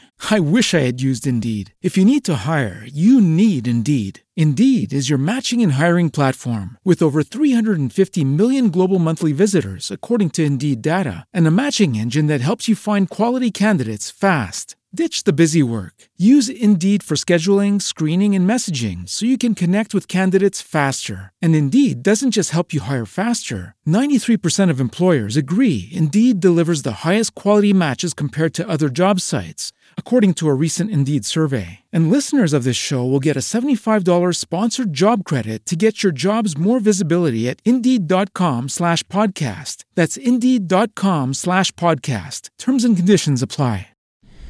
All right. Oh, I can't wait to sit back, relax, and hear a lighthearted tale about two brothers. Oh, yeah. That's not what this is. I should have known. Shout out to the High Priestess of Costco in the Discord for recommending this case. And also, shout out to a documentary I watched called The Whitmans. Okay. It is available on ID. That's where I watched it. It's an ID original. It was quite good. I don't know it. Didn't care for that. I did not like it. I don't know what your problem is. All the jokes on this podcast are just A+. It's just all A+ all the way. It was 3:17 p.m. on Friday, October 2nd, 1998, when a call came into the New Freedom, Pennsylvania 911 dispatch call center. The caller was 15-year-old Zach Whitman, and this is how the call went. Zach, oh my God, I just came downstairs and my brother, his throat is all cut up. I don't know, I guess he's dead. You've got to send someone. Dispatcher, listen to me. How old is your brother? Zach, he was 13. Wow, that's quick to go to past tense. Sure is. Dispatcher, okay, so you came home and found him there? Zach, I heard a noise. I was upstairs. I was sleeping. I'm sick. I heard a noise. I come downstairs and I see my brother in the back room. He's just lying there. He's all bloody. The whole house is like... Dispatcher, listen to me. Is he breathing? Zach, no. Dispatcher, he's not breathing? Zach, no. Dispatcher, can you move him away a little so you can get him flat on his back? So at this point, Zach's brother was like hunched kind of over the washing machine in this back room, which is like their laundry room. That's where I keep the washing machine. Yes, too. Typically. So Zach moves him and goes, oh my God, I just moved him and his head practically came off. Oh my God. The dispatcher said, all right, stay on the phone with me for a minute. The dispatcher then stayed on the line with Zach as he fed details to the paramedics on their way to the scene. Initially, paramedics were told that there was some kind of trauma, but then as the call went on with Zach, they were alerted that some kind of crime had occurred, and then they were alerted that they would likely arrive on scene before the police and that this could still be an active crime scene. The longer Zach stayed on the line with 911, the more frantic he got. He kept saying, I need to call my mom, but the dispatcher asked him to remain on the line, and the dispatcher attempted to get more information from him so that he could better prepare the responding officers for, like, what they were heading into. Mm-hmm. He asked Zach what kind of noise he had heard. He asked if it was a thud, and Zach said, no, not exactly. He explained that at first it sounded like roughhousing, and then it sounded like someone was getting thrown against the wall. And then he said it sounded like his brother was suffering. Suffering. Just suffering. That's what it sounded like, Zach told the dispatcher. The more questions the dispatcher asked, the more upset Zach got. He started crying and then kind of screeching. And at one point, he broke down and he cried out, "Gone! Gone! Gone! Gone! Why? The dispatcher remained on the line with Zach until the first ambulance arrived at the Whitman home. It was 3:24 p.m. The call had lasted 7 minutes. When the first paramedics arrived on the scene, they were greeted by Zach Whitman. He was standing in the open garage. He was screaming and crying for help. He was in complete hysterics. He kept saying, "Somebody help me, please. Somebody help me." He was wearing a sweatshirt and sweatpants and socks, and there was quite a bit of blood on him. He was holding a phone in his hand, and he kept saying over and over again, "I need to call my mom." The paramedics attempted to calm Zach down. They asked him his name and his age and asked him what had happened, what was going on. He said that he'd been home sick that day, that he was upstairs sleeping. He'd left a key in between the front door and the storm door because he knew his 13-year-old brother, Greg, would be coming home from school, and he didn't want to have to get up and let him in. Mm-hmm. He told the paramedics that he'd woken up when he'd heard a noise. He'd heard the front door open and close, and then he heard a thud, and then more thuds. And then it sounded like someone was getting thrown against the wall or something was getting thrown against the wall. And that's when he'd come downstairs and he'd found his brother. And that's when he'd called 911. The paramedics at that point did kind of a visual check like into the house from the garage, and they could see Greg's body laying flat on the floor of the laundry room. And I believe one of them went in the house and confirmed that he did not have a pulse. And then at that point, they just like left the scene and waited for police to arrive. It was very clear that he was dead. He had been nearly decapitated. The police chief himself was on the scene by 3:30, and he conducted what they called a security sweep of the residence to ensure that no one else was in the home. So he walked through the scene and went to work securing it and processing what he determined to be a pretty large crime scene. It appeared that Greg had been attacked just inside the front door of the home. There was a lot of blood there. There was also his backpack there, a jacket was there, and the small entry table had been knocked over and broken. From there, he walked through a formal dining room area, and there was blood all along the way, blood on the walls, blood on the floor. He walked through kitchen area, through a hallway, and then to that back room, that laundry room, where he observed Greg lying flat on the ground with a lot of blood around him. And there was a blood trail along the whole way. From there, he went upstairs to clear the upstairs, and there was no sign of any struggle upstairs, no blood upstairs. In fact, all of the the bedroom doors were closed.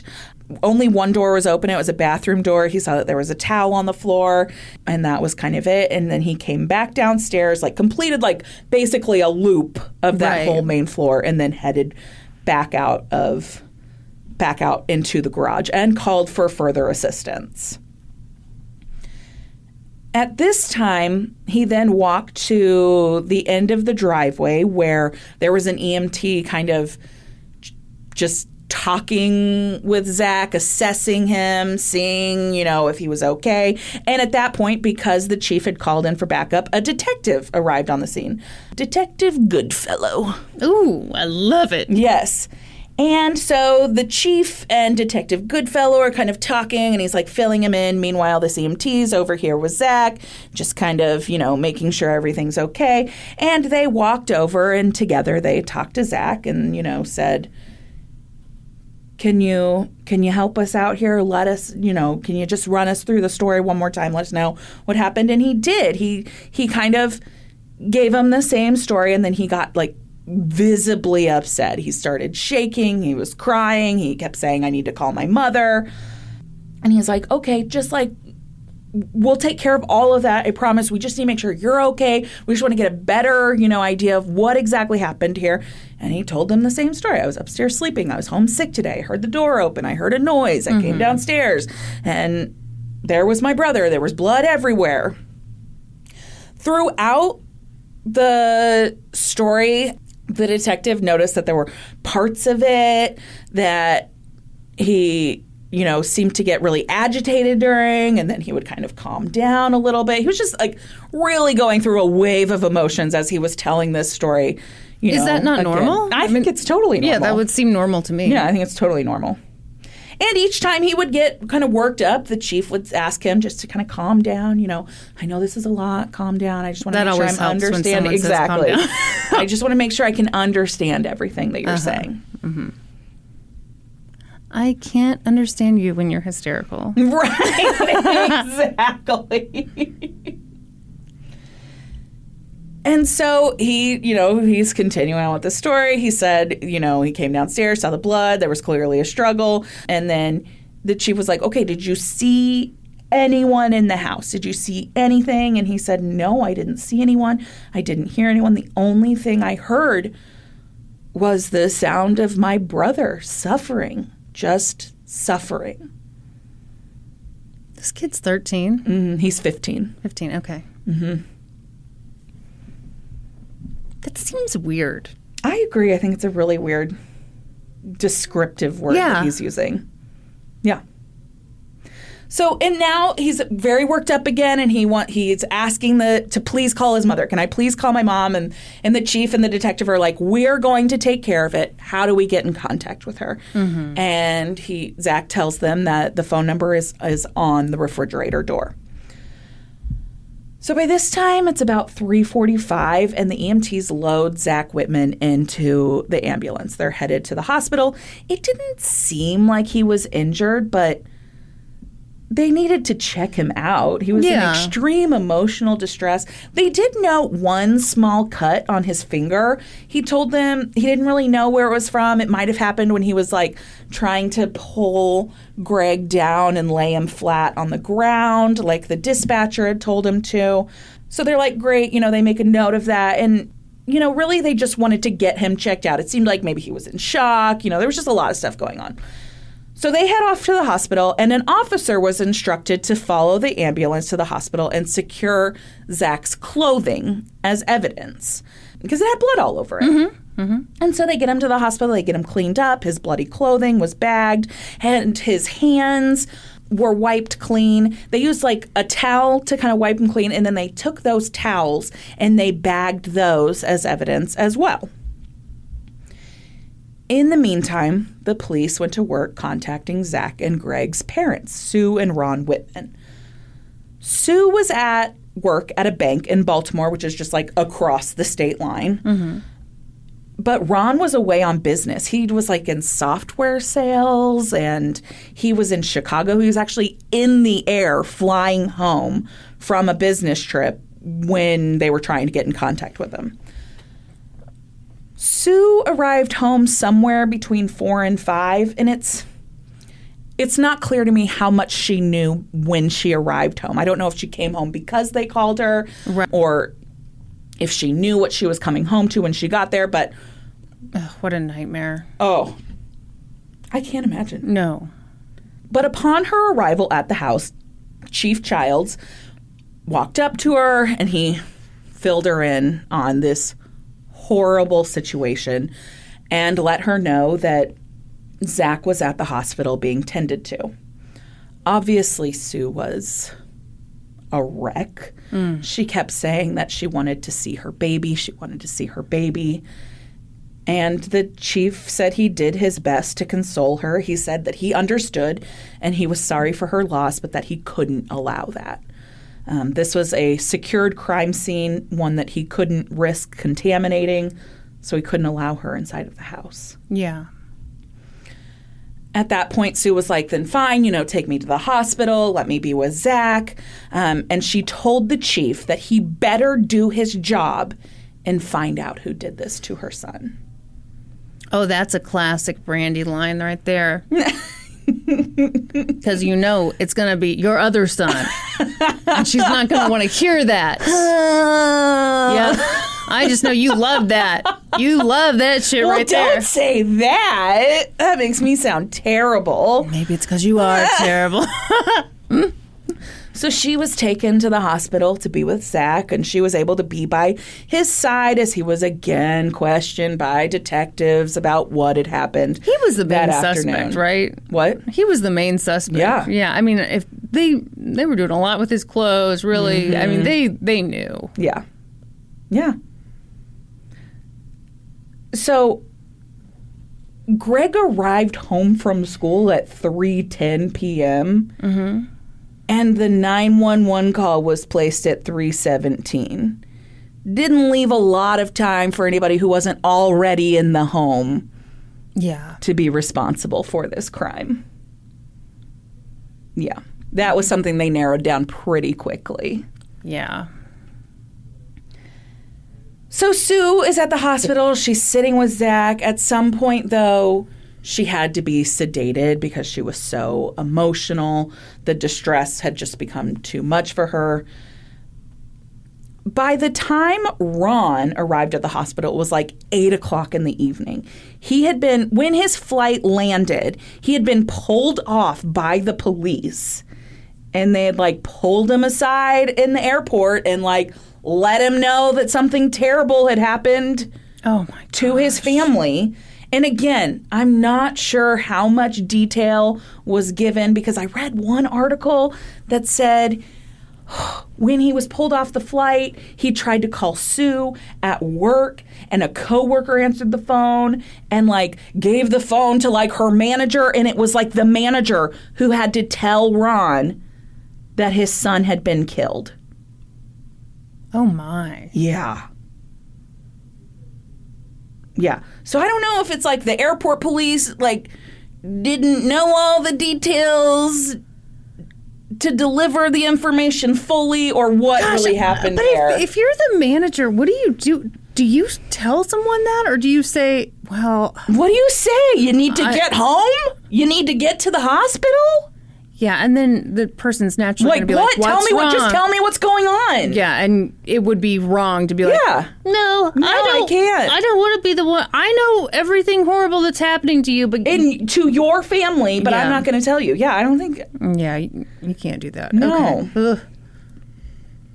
So either way, he arrived at the hospital. What's the polite way to handle this? I don't fucking know. Yeah. So he arrived at the hospital around 8. He was told that Sue was she was in a room. She was heavily sedated. Mm-hmm. And so he had gone in to Zachary's room and just, sat with him. On his way to sit with Zach, he was met by one of the detectives on the case and, kind of got an overview of what was going on. And that detective let Ron know kind of that the investigators were at the house processing the scene. And Ron told that detective to do whatever it takes to catch whoever had killed Greg. There you go again, Brady. You can't help yourself. You love this shit. You do. You do. You love foreshadowing. Yeah. You love a good ominous tone. Yeah, I do. Uh-huh. I do love an ominous tone. Yep. Yeah. So, meanwhile, back at the Whitman home, they're processing the scene. They're following a blood trail all throughout the house. They're trying to put together what had happened. Around 12:30 in the morning, they finally bring in, stop me if you've heard of this before, a little chemical. Lumina. What? You're going to have to do an in-depth explanation. Okay, so on the documentary, they talk about this luminol, and they're like, it is a substance that, when sprayed upon blood, luminesces. That's not the alarming part. Okay. Because I think, every documentary you watch, they explain it like no one's ever heard of a crime ever before. Right. And they're like, what's this? Murder? Who? Blood? There's blood inside people? Yeah. Okay, this is what... Sometimes mine falls out. Falls out? Yeah. That's why you got to get a period cup. Oh, or is your vagina, just like your butthole, too tight for any liquid tight. or gas or anything to escape it? Too tight. Yep. Sealed right up. I have a zipper on it. Good for you. Good for you. That's why you call it your pocketbook. That's right.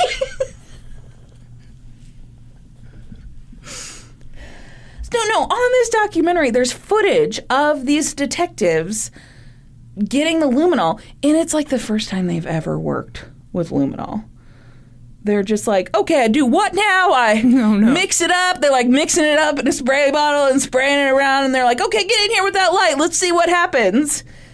I don't know when luminol was invented. Was it new in 1998? I don't know. But it appears that it was the first time these detectives were ever working with it. Okay. So they spray it all over the crime scene, and they are able to then follow a more clear path through the house. There are parts where the blood didn't show up. There's wallpaper all over this fucking house, very busy floral wallpaper. It was 1998. It was 1998, yeah. There's a formal dining room that reminds me so much of the formal dining room at your house when we were growing up. So, yes, I was going to say...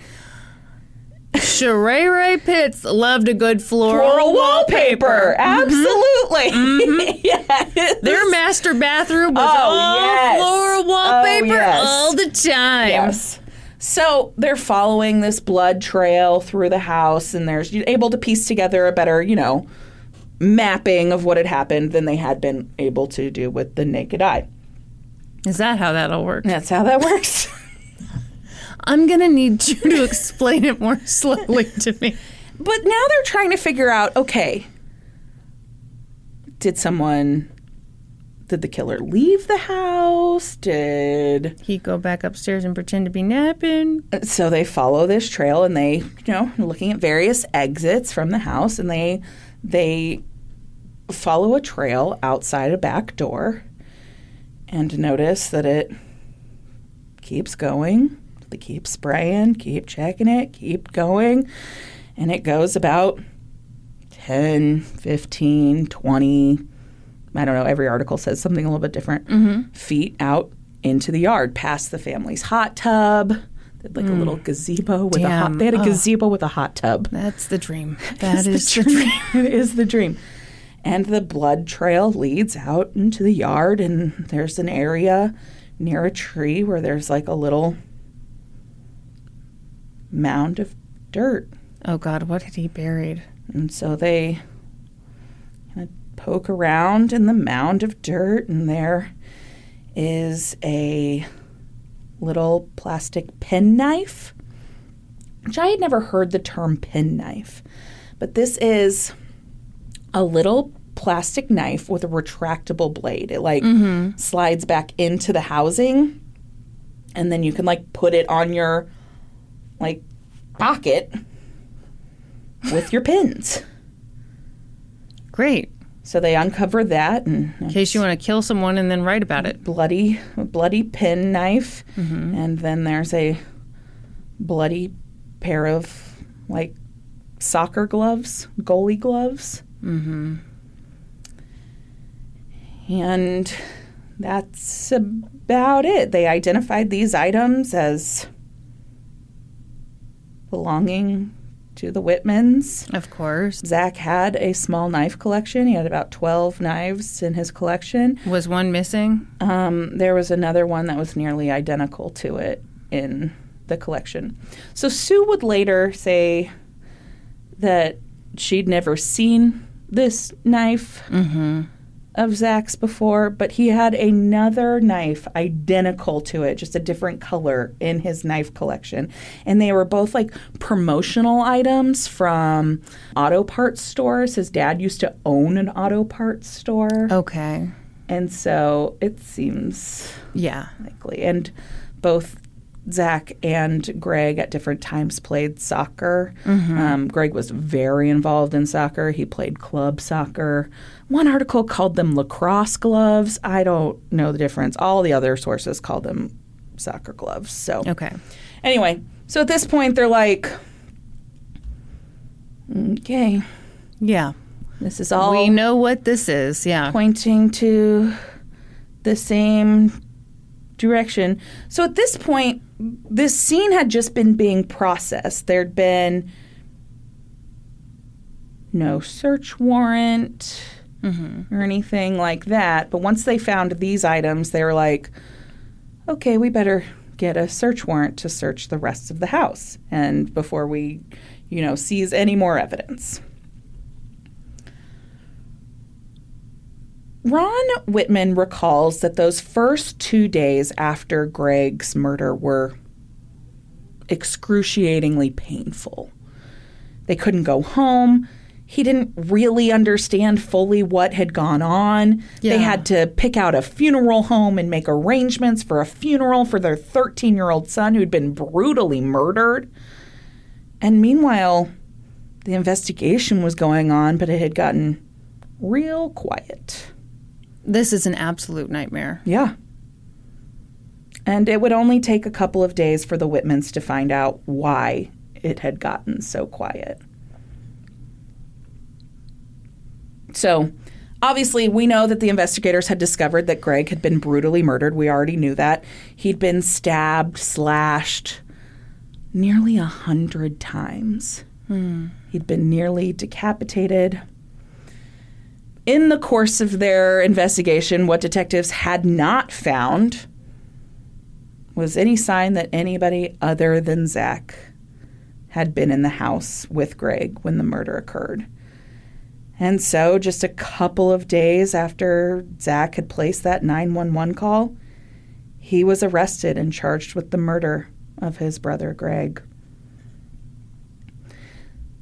Zachary Whitman pled not guilty and was released on, I believe, a $125,000 bond. But he was ordered to remain on house arrest until his trial.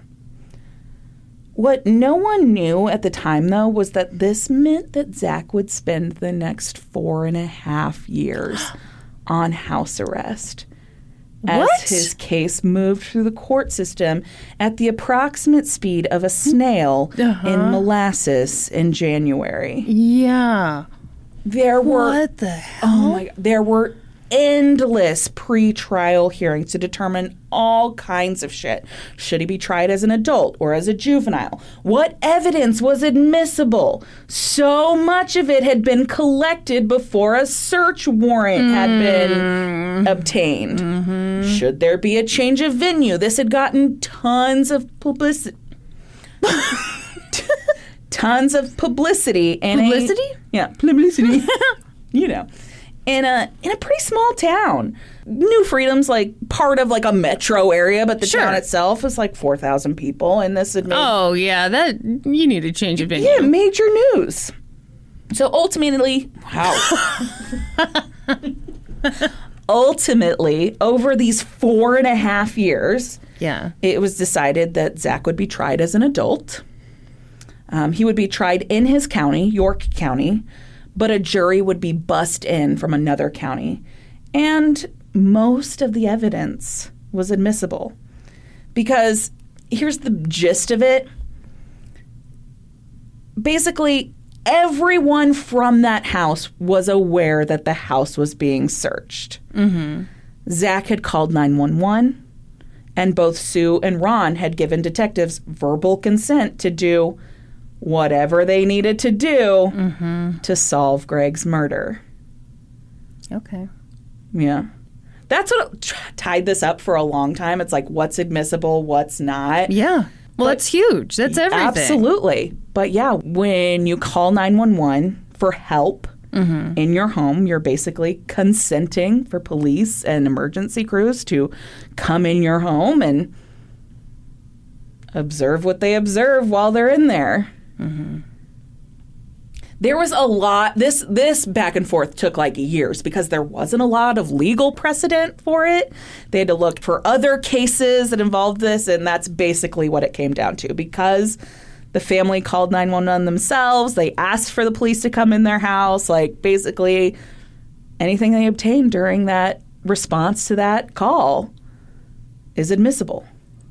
As long as it's related to what they were Correct. called in for. Correct. Okay. Yeah. I can live with that. Yeah. In May of 2003, Zachary Whitman's first-degree murder trial was finally underway.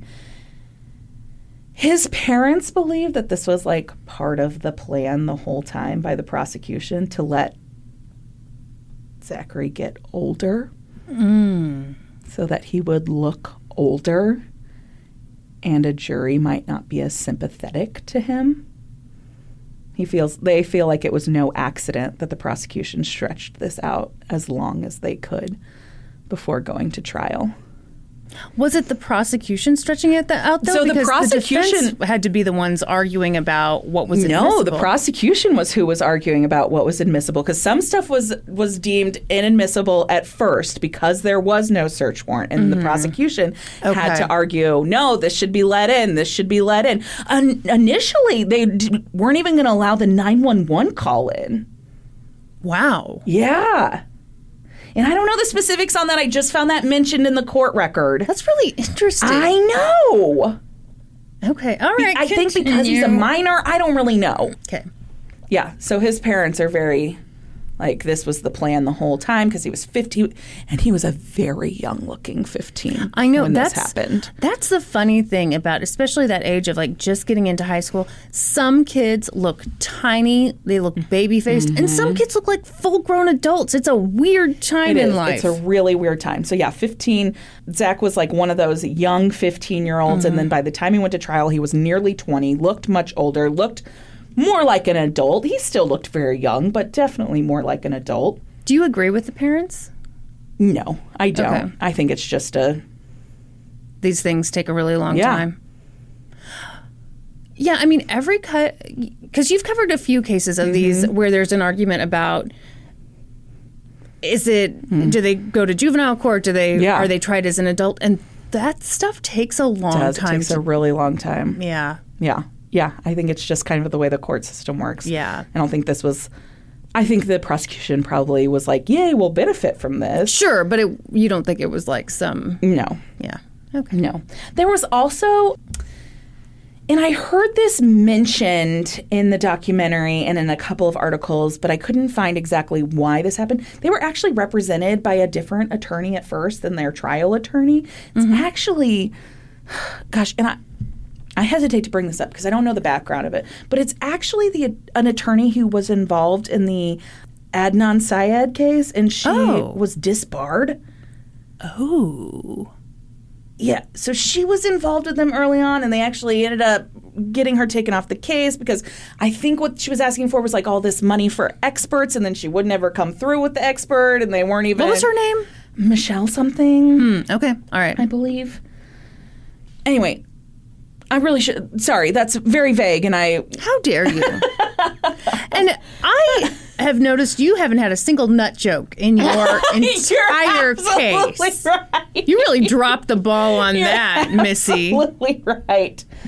So, finally, they're at trial, and the prosecution basically argues that all of the evidence points to Zachary. Yeah. And points away from anyone else. There was nobody else in the home. Nobody else was spotted in the neighborhood. Like, at the time when a bunch of kids were walking home. Like, yeah. yeah. It looks like Zach did this. Yeah. But the defense argued that there simply wasn't time for Zach to have done everything that the prosecution wants him to have done. He couldn't have attacked Greg when he got in the house and brutally murdered him and chased him all around that main floor before ending up in the laundry room with him and slashing and stabbing him to death nearly 100 times. I mean, That is very fast. It is very fast. So 7 minutes from the time he got home to when the 911 call was placed. But here's my problem with that argument by the defense. Okay. Anyone had to do it that fast. Yeah. Someone did it that fast.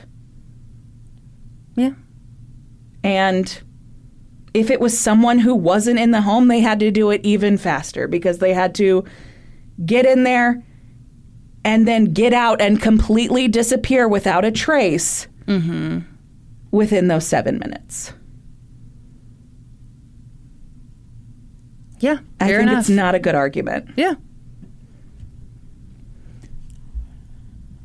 The prosecution put the forensic pathologist, Dr. Sarah Funk, who had done Gregory's autopsy, on the stand, and she talked about how brutal the injuries were to Gregory. She said that she counted more than 65 stab wounds, 17 slash marks, 25 defensive wounds, and an additional 16 wounds or more to his chest area. All of those others were to his neck. Are you ever going to tell us why he did this?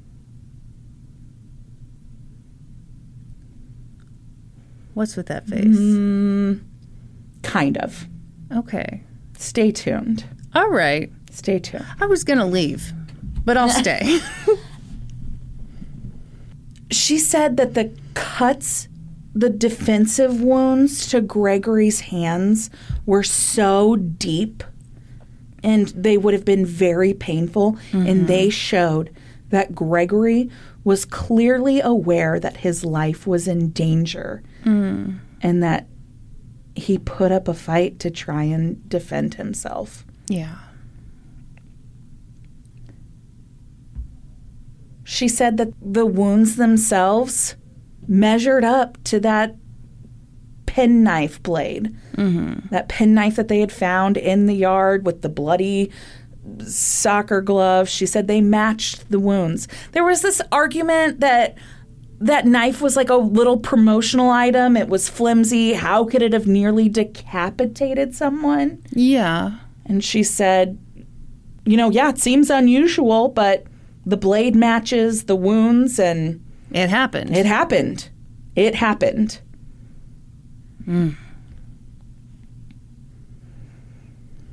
On cross-examination, the defense tried to bring up that the scrapings under Gregory's fingernails were never tested for DNA, and she said that that's true. They did clip them and save the nails for further investigation, but they hadn't deemed it necessary, and so it had never been done. So this kind of became the defense's claim that, you got tunnel vision. you got tunnel vision. Anybody else could have been responsible for this. We don't know. And the defense attorney, which in this documentary, The Whitmans, so this really focuses on Sue and Ron and their lives dealing with this documentary does. Yeah. And they talk about how their greatest regret through all of this is the defense attorney that they hired. Oh, shit. And they felt like he did a terrible job. His defense was too vague. It was, anybody else could have been responsible for this. What did they feel he left unsaid, though? I'm not really sure. Because sometimes it's not that it's a bad attorney, it's that it's an impossible... It's an impossible defense. Yeah. Yeah. So he made a big point about this, that the scrapings had never been tested, and that is... Yeah, and that she is had to bad. say, yes, yeah, you're right, they weren't. And then he made this point about how... Couldn't this possibly have been somebody with a military background who committed this murder? And she was like, it could be, right? I mean, right, why? I guess. And we can't he's rule out. Well, so his point about that was that the windpipe had been severed through this attack, which I would argue that, if you're doing that many slashes and stabs to the throat, that's going to happen. Yeah. But his argument was that showed training, yes, and that had been an intentional thing so that Greg could not scream during the attack. Yeah. Both the prosecution and the defense used the 911 call and different portions of it. Okay. The prosecution used the beginning portion of it, where what you noticed, Zach was very quick to speak about his brother in the past tense. Yeah, that seemed really odd. Really odd. In contrast, though, the defense used the end portion where he was very clearly upset. He's screeching and crying and saying why and asking to call his mom. What do you make of that? What do you mean? What do I make of it? Like, to me, and I've heard the 911 call. I do think that the beginning part, it sounds weird. He sounds very calm. It sounds almost scripted, like he knew what he wanted to say before he got on there. But then towards the end, he is very upset. He's crying. He's emotional. I mean, I feel like I don't know enough about the situation to say for sure, but I mean, it could be that the emotions were hitting him. And that's kind of what I think. Yeah. Yeah. I think the longer he was on the call with 911, the emotions, the reality of what had just transpired were sinking in, and he was unable to control his emotions. I think he went into the call. It's my belief that Zach is guilty, that Zach murdered his brother. And yeah, I think he went into the call having a script in his mind. This is what I'm going to say. Yeah. And he said it and was able to be composed while he said all of that. And then, yeah, I think the emotions started to sink in and he wasn't able to keep that same composure. So this was like the closing arguments by both the prosecution and the defense, this 911 call. That's interesting. Okay. I know. I think that's an interesting thing where they played different parts of it and asked the jury to really pay attention. Pay attention to how scripted this was. Pay attention to... And they did this with lots of different things throughout the trial. They did it with his clothing as well. So he had blood on his clothes, but not a ton of blood. Yeah. He wasn't drenched head to toe in blood, but there was blood spatter on him, which doesn't... Oh, well, yeah, that's... So that was one of the prosecution's big claims, was that, yes, it makes sense for him to have blood on him if he's moving his brother, because that was the defense's claim. The blood came on him because he moved his brother as the dispatcher told him to. Right. But they put a blood spatter expert on the stand, which we now know is questionable science, who talked about... Well, is it questionable science? No, it's about you have to have an actual expert. And not just a police officer who took a 40-hour class. Correct. Okay. Correct. Yeah. Yes, it requires an actual expert with lots of training. And they talked about how this one particular mark on the sweatshirt was arterial spatter. Oh, yeah. Which could only happen if he'd been standing over him while the artery... There. Yes. Yep. Ugh. So he didn't testify at trial, but Henry Lee, the expert from... Oh, yeah. I love him. He's the expert that they use in the Close staircase. personal friend. Yes, a friend of the podcast. He says that, like, you know, it could go either way. The blood evidence really? can, because this sweatshirt was examined and shown to the jury through pictures when it's flat. And you can't draw conclusions from stuff when it's not in the state it would have been when it was on the person. You need to see it in its natural state to be able to examine it properly. One of the biggest pieces of evidence to me that Zach is the one that did this is that remember I told you they wiped his hands down, they took his socks, they took his pants. Well, the defense made this big claim that, like, Zach couldn't have been the one to bury the stuff in the backyard because there was no dirt on the knees. There was no soil on the knees of his sweatpants, and he would have had to kneel on the ground to bury the gloves and the knife. But by contrast, the prosecution was able to offer up that they had done those wipings of his hands. They'd collected his socks, and soil was present on both of those things. There was soil on his socks. There was soil on his hands. They did testing on that soil, but it's really hard to say, like, this is the exact same soil. What they were able to say was that the mica count was the same on the soil that they took off of him and the soil that was in the backyard. I know exactly what that means, so don't even worry about it. Exactly. The prosecution really kind of zeroed in on the dirt that was found on Zach's socks and hands. That was like their big, like, smoking gun. If he'd really been in bed sick that day, even if he had, run all around the house, freaking out after this had happened, there's no explanation for why there would be soil on his hands and his feet. The only explanation for that is that he is the one who walked into the backyard, who buried the knife and the gloves, and then he'd come back in and called 911. Yeah. So the 911 call had been played multiple times during the trial, and it was what was the last thing that was left with the jury before they were given the case to deliberate. I think that's tough because I think it could, when you're both arguing that the 911 call supports your side of it, I don't know. So the jury deliberated for 11 hours over 2 days before they returned a verdict. They were given the choice of first-degree murder all the way down to third-degree murder and even voluntary manslaughter. But the prosecution was arguing for first-degree murder. Right. So the jury deliberated, and they found Zachary Whitman guilty of first-degree murder. Yeah.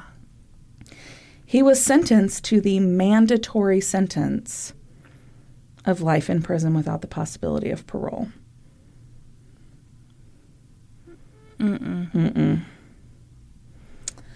Throughout all of this, his parents and Zach himself maintained his innocence. Through the years, Ron and Sue kept fighting Zach's case. They filed appeals. They got a new attorney for the appeals process. They really worked to try and get Zach a new trial based on ineffective counsel. They really thought that their attorney didn't represent him well. But in what way? I don't know specifically what they thought his shortcomings were. Yeah. There's a little clip of him on this documentary, and he seems very smug, and he's just kind of like an old man who's very smug and seems very proud of himself. But well, it sounds like any attorney, so I don't know. Exactly. But they believe that there's no way Zach committed this crime.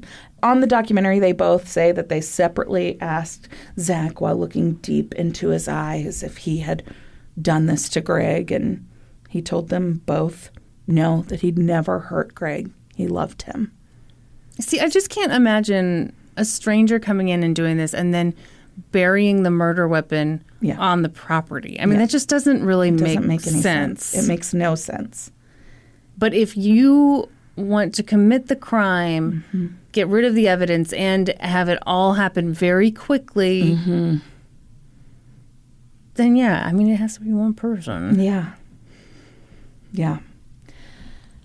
Sue really believed, and she kind of just grew in this belief over the years that this had all come down to tunnel vision. They decided very quickly that Zach was the one who had done this, and they'd only worked to confirm that, never worked to rule that out, never worked to consider anyone else. She thought there were major problems with the investigation, the fact that the investigators had never used luminol before, and there was some question about how accurate their luminol tests were. I mean, at the end of the day, they led them to the murder weapon, so they had to be fairly accurate. But there's some concerns that because the luminol was used outside near the hot tub, that luminol can actually react with the chemicals that are in a hot tub. So, no, the chemicals that are used in the water. Oh, okay. And so there's questions about how accurate those footprints were that they found that led them out. But it took them to the murder weapon. Yeah, I mean, I don't know that you can really argue that. Sue and Ron say the years after Zach was convicted were really difficult. They really felt like they were in kind of limbo with this case. You know, it seems like there's a lot to do, but daily there's not. So it's like every day you're waiting to hear if there's been a ruling on your appeal. That would be and horrible. They stayed in the house because Sue was adamant that if he could get a new trial and the jury could come to the house and see where this murder occurred, that they would 100% know that a 15-year-old boy could not have done what the crime scene showed. So their appeals are working.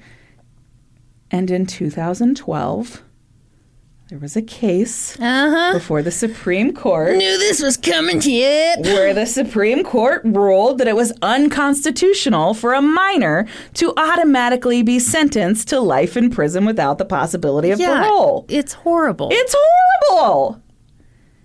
So that was a win for the Whitmans. But would it apply to Zach? They had to wait to find out if the Supreme Court would rule that it could be used retroactively. Yeah. So they waited. And they waited. And they waited until 2016. Oh, wow. When it was ruled that it could be used retroactively. So another 4 years go by. So now it's 2016. They're like, okay, great. So now it applies to Zach. Now we can file for post-conviction relief based on that Supreme Court ruling. But that would take more time. It wasn't until 2018 that Zach's sentence was thrown out and his conviction was actually overturned. No way. Because it came out that his defense attorney prior to trial had been approached with a plea deal and he'd never told the Whitmans about it. What? You can't do that? Yeah. Why hadn't he told them? No idea. What the fuck? Yeah. No idea. Oh, that's inexcusable. Absolutely. So in 2018, his sentence is thrown out, his conviction is overturned, and he's going to get a new trial. Wow. And the prosecution approached him with the idea of taking a plea deal instead of going to trial again. And Zach talked to his parents about this. Under the conditions of the plea deal, he would have to plead guilty, and he would have to say in court, I stabbed my brother to death. But in return, he would be sentenced to a minimum of 15 years, but a maximum of 40 years. He'd already served almost 20 years at this point. And his mom did not like the deal. She was ready to have her son back, and so ultimately she left the decision up to him. But she talks about on this documentary how she didn't understand it. She didn't understand why he would have to say, yes, I'm guilty. Yes, I did this. And Ron's position on it was like, whatever you have to do to get out of there, you do it. Yeah. And so in February of 2018, Zach took the plea deal. He pled guilty to third-degree murder, and a judge asked him in court, did you kill your brother? And he said, yes, I can say that I killed my brother by stabbing him. Prior to this hearing, Zach had been required to meet with the prosecution and tell them what had happened that day.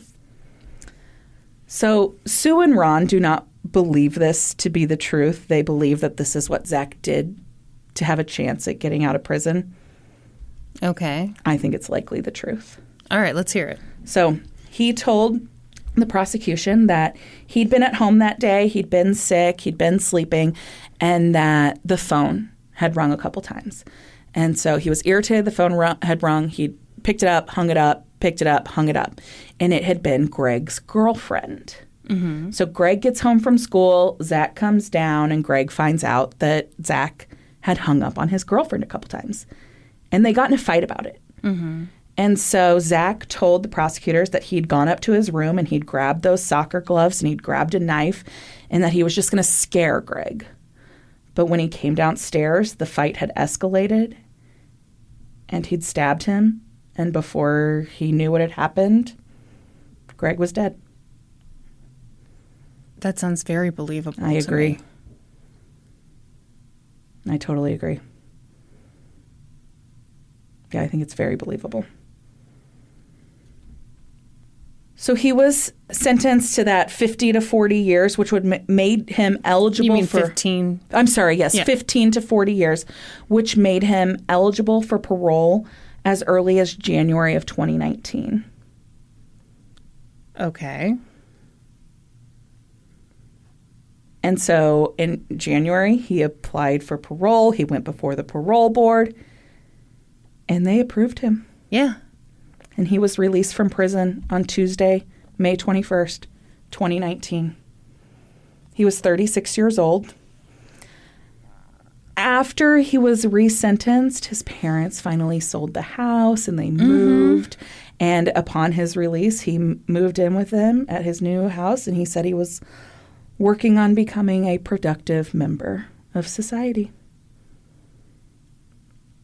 Wow. Ron and Sue said this whole thing completely destroyed their marriage. They are still married, but Ron said on this documentary that he and Sue just cope very differently, and they never had the opportunity to mourn Greg. Yeah. Their whole life turned into fighting for Zach. Mm-hmm. And so he said at this point in their lives, they are roommates, not husband and wife, though they do remain married. Sue was asked in an interview right around the time that Zach was released how she was feeling, and she said, "I'm the happiest I've been in 21 years." Wow. Ron and Sue, it seems, truly do not believe that Zach is guilty. I can't imagine anything harder than losing one son and then thinking that your other son was the one who killed I completely him. agree. Nothing could be harder than that. It would be much easier to tell yourself. You would have to tell yourself. Yeah. Yeah. It was anybody else. So they talk about this a little bit on the documentary too, that there is another suspect.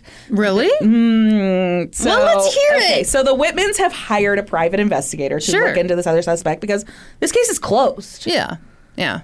Like, on the books, Zach is guilty of murdering Greg. Mm-hmm. But a neighbor came forward a few years after this all happened. She was an older woman who asked to remain anonymous.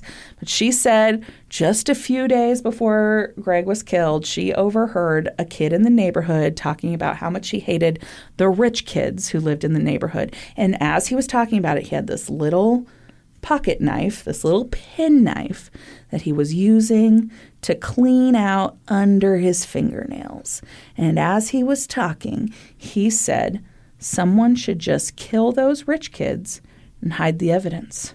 They'd never find it. I don't know. Like it. Yeah.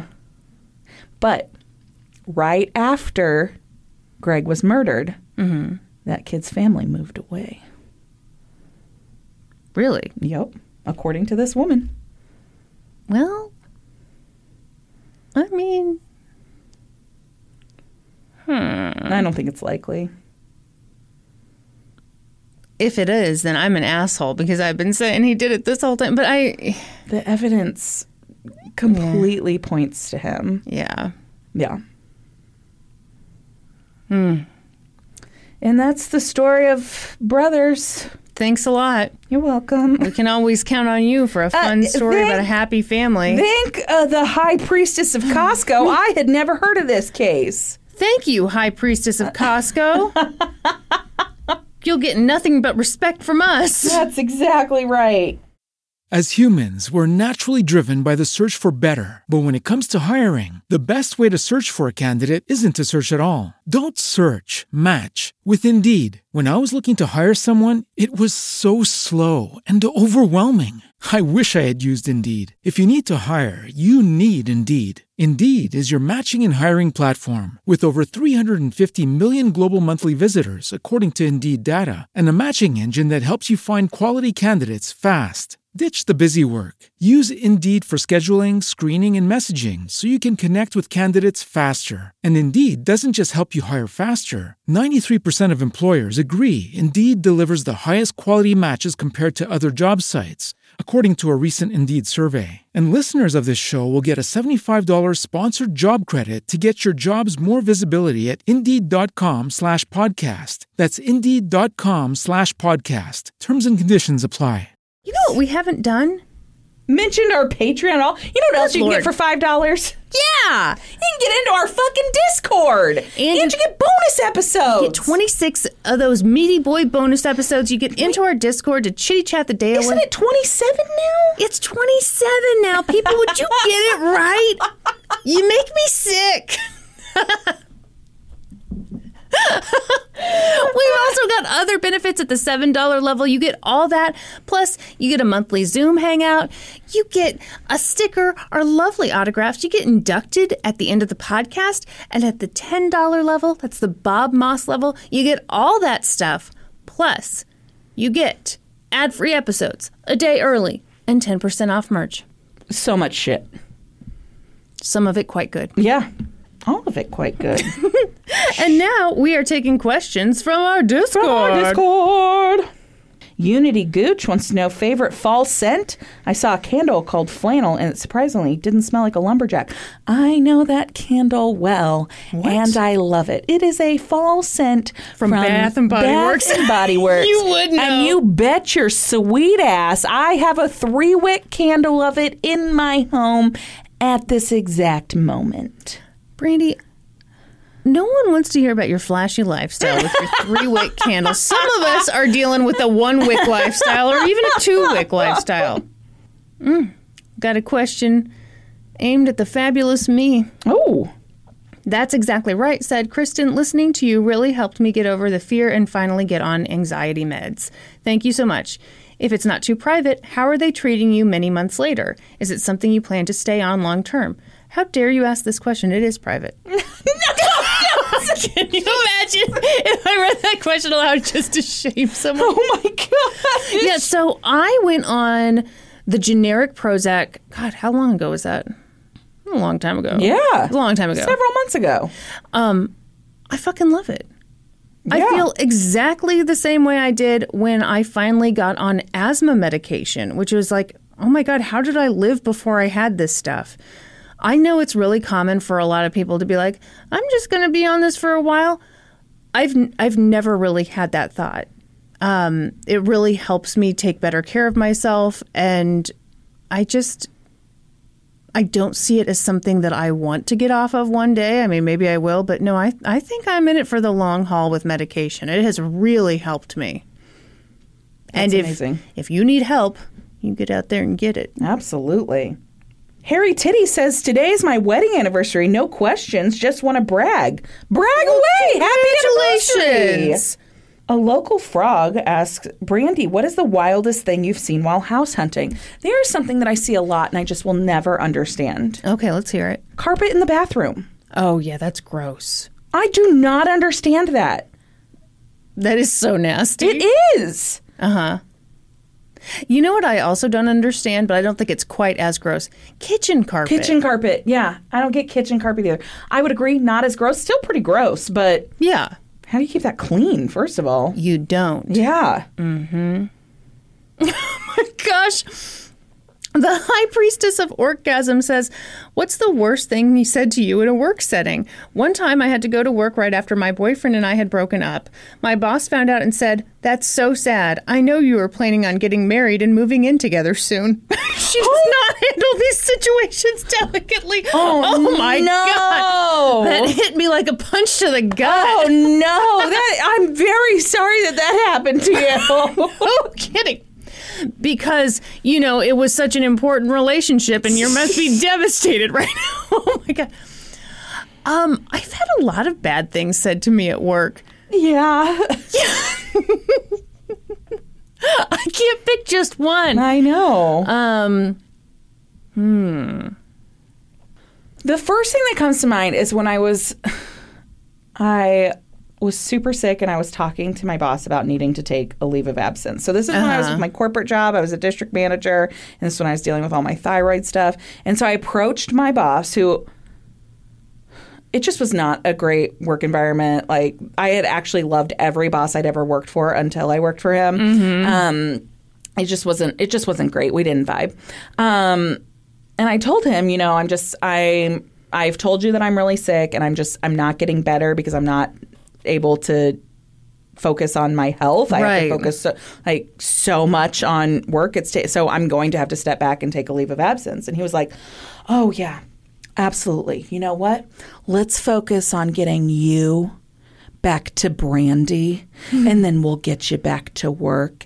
And I think that's just going to be best for everyone. And I just thought that was like the most condescending thing to say.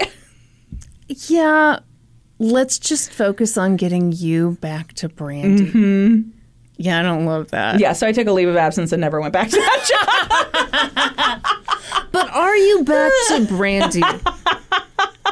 Or are you secretly a whole new woman? Someone else. Richard N. Ball says, what are your favorite cooking shows? I'm a slut for Chopped, and I'm currently binging every season of Halloween Baking Championship. Oh, and I love America's Test Kitchen. First of all, I love the idea of being a slut for anything on the Food Network. Absolutely. Okay. The Barefoot Contessa is just magical. What? She's too serious for me. I can't. What? No. She's not serious. She makes food for parties for a cat's birthday. I mean, okay. She's very classy. I know she's too. Maybe that's what I mean. She's too classy for me. Have you watched her Back to Basics series? I mean, she's making burgers. No, I've not. With delicious. You know what your problem is? She says stuff like, make sure you have good olive oil, and you just assume my olive oil's not good enough. I guarantee my olive oil's not good enough. It's made by Always Save. Well, it says best choice right on the bottle, so I don't know what you want from me. We are currently, in my household, watching Hell's Kitchen, the latest season. Mm-hmm. Young Guns. Every competitor was 23 years of age or less. I think it's over, but we are not finished with it yet. We're still, got a couple episodes left. I also love the Great British Baking Show. Well, who doesn't? Yes. Come on. Give me a break. I personally do not like Chopped. You don't like Chopped? Norm burned me out on Chopped. He fucking he was a slut for Chopped. Yeah, I love Chopped too, but I would eat nothing they make on that show. Well, see, and I would eat this stuff, but it's like, I don't like stress in the kitchen. I feel like it needs to be like Nigella Lawson. Did you ever watch her? Oh, yeah. Oh, love it. Yeah. Vampire Witch Super Soaker wants to know, ever have pee dreams? I have pee dreams all the time. I swear that I am constantly like one deep sleep away from wet in the bed. Okay, I have to tell my story now. Everyone, look out. This can happen to you.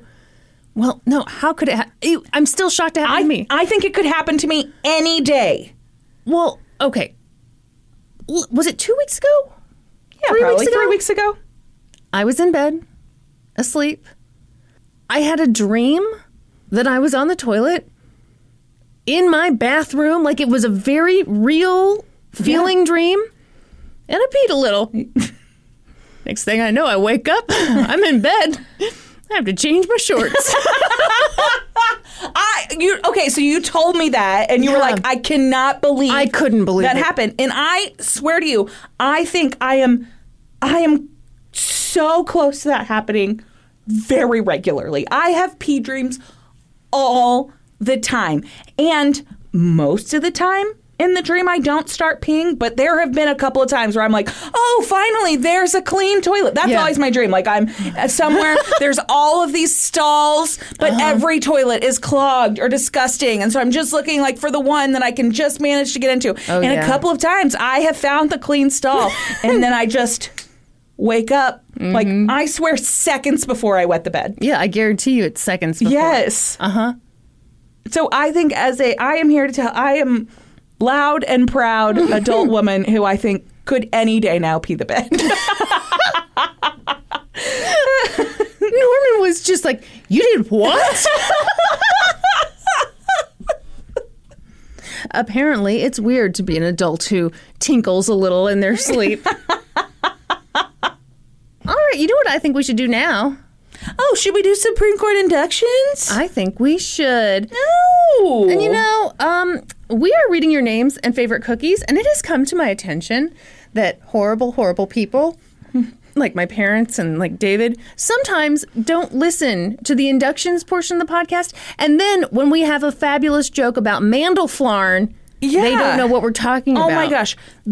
So when the episode where I died over Mandelflarn came out, I went home and, you know, David always listens to the podcast and I was like, oh my gosh, wasn't that Mandelflarn thing so funny? And David goes, yeah. And then a tiny bead of sweat trickled down his face. And I looked at him and I was like, you have no idea what I'm talking about, do you? And he's like, no. And I was like, you don't listen to the whole podcast.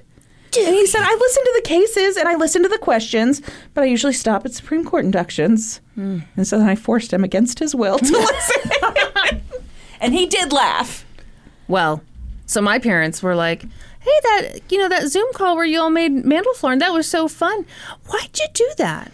And I was like, oh, you have the nerve to call yourselves my parents. My mom felt guilty. My dad did not. Of course. Yeah. And here we go. On brand. Suzanne Mello. Lemon sugar cookies. Sabrina McAnulty. Chocolate chip. Shannon Schroeder. Homemade monster cookies. Lindsay Crabtree. Chocolate chip oatmeal raisin. Haley Sturgeon. Valerie's chocolate chip oatmeal with coconut. Jen. Frozen Milanos. Ooh, are those good frozen? I've never tried. I guess I'm just gonna have to get some Milanos and try that out. I know what I'll be doing tonight. Emily Hattie. Almond shortbread cookies with cherry frosting. Oh, that does sound good. Cherry frosting. Cherry? Yeah. Do you not like cherries? I like cherry. I don't think I want cherry flavored frosting. Well, it's not like steak-flavored frosting. I mean, it's a sweet thing. It pairs well. You're a sweet thing. Oh. I'm even better in the freezer. Lauren M. Coconut chocolate chip cookies.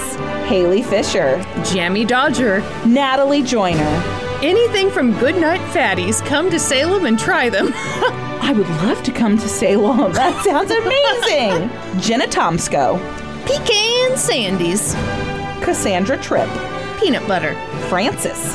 Dark chocolate chip. Divine Brown. Peanut butter cookie cups with dark chocolate ganache. Well, my mom makes something like that. It's a peanut butter cookie that she makes in a mini muffin pan. Oh my God, stop. And then when they are warm and they come out of the oven, you smush a miniature Reese's peanut butter cup down into it. Yep. It's good. Yep. Yep. Love those. I think my mother-in-law makes something like, yeah. All right. Megan Willie. Iced lemon sugar cookies. Amelia Stewart. White chocolate macadamia nut cookies. Stacy R. Whatever my hormones dictate, but no raisins. Shannon Strahota. Maple cookies with maple frosting. Oh my God, that sounds so good. I do like maple. Shelley Turner. Brown butter pumpkin chocolate chip. And then she says, I'm very aware that Kristen hates my name, so until I receive an apology, I'm Teen Brandy. Okay, true story. I forgot a million episodes ago. I said I didn't like the name Shelly. And I was like, how could she say that? Well, you know what? Hey, I don't like the name Shelly. I'm sorry, Shelly. Anya Hockey. White chocolate brookies. It's a brownie cookie combo, but they need to be fresh out of the oven.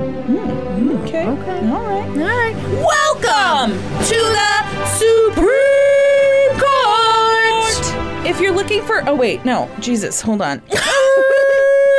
Jesus, take the wheel. Jesus, take the wheel. Thank you for all of your support. If you're looking for other ways to support us, please find us on social media. We're on Facebook, Twitter, Instagram, Reddit, Patreon. Please remember to subscribe to the podcast wherever you listen, and then head on over to Apple Podcasts. Leave us a 5-star rating and review.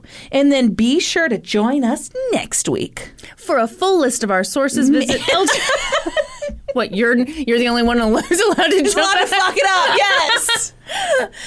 When we'll be experts on 2 whole new topics. Podcast adjourned. And now a note about our process. I read a bunch of stuff, then regurgitate it all back up in my very limited vocabulary. And I copy and paste from the best sources on the web, and sometimes Wikipedia. So we owe a huge thank you to the real experts. I got my info from Paul Slade's article, Demon in a Bottle, The Duke's Nut Affair, for Planet Slade, the Uniontown Public Library's multi-part series developed by Rachel Zajac titled An Honorable Vengeance, The Duke's Nut Saga, as well as Murder by Gaslight and newspapers.com. I got my info from the documentary The Whitmans, The Court Record, The York Daily Record, WITF.org, and grunge.com. For a full list of our sources, visit lgtcpodcast.com. Any errors are, of course, ours, but please don't take our word for it. Go read their stuff.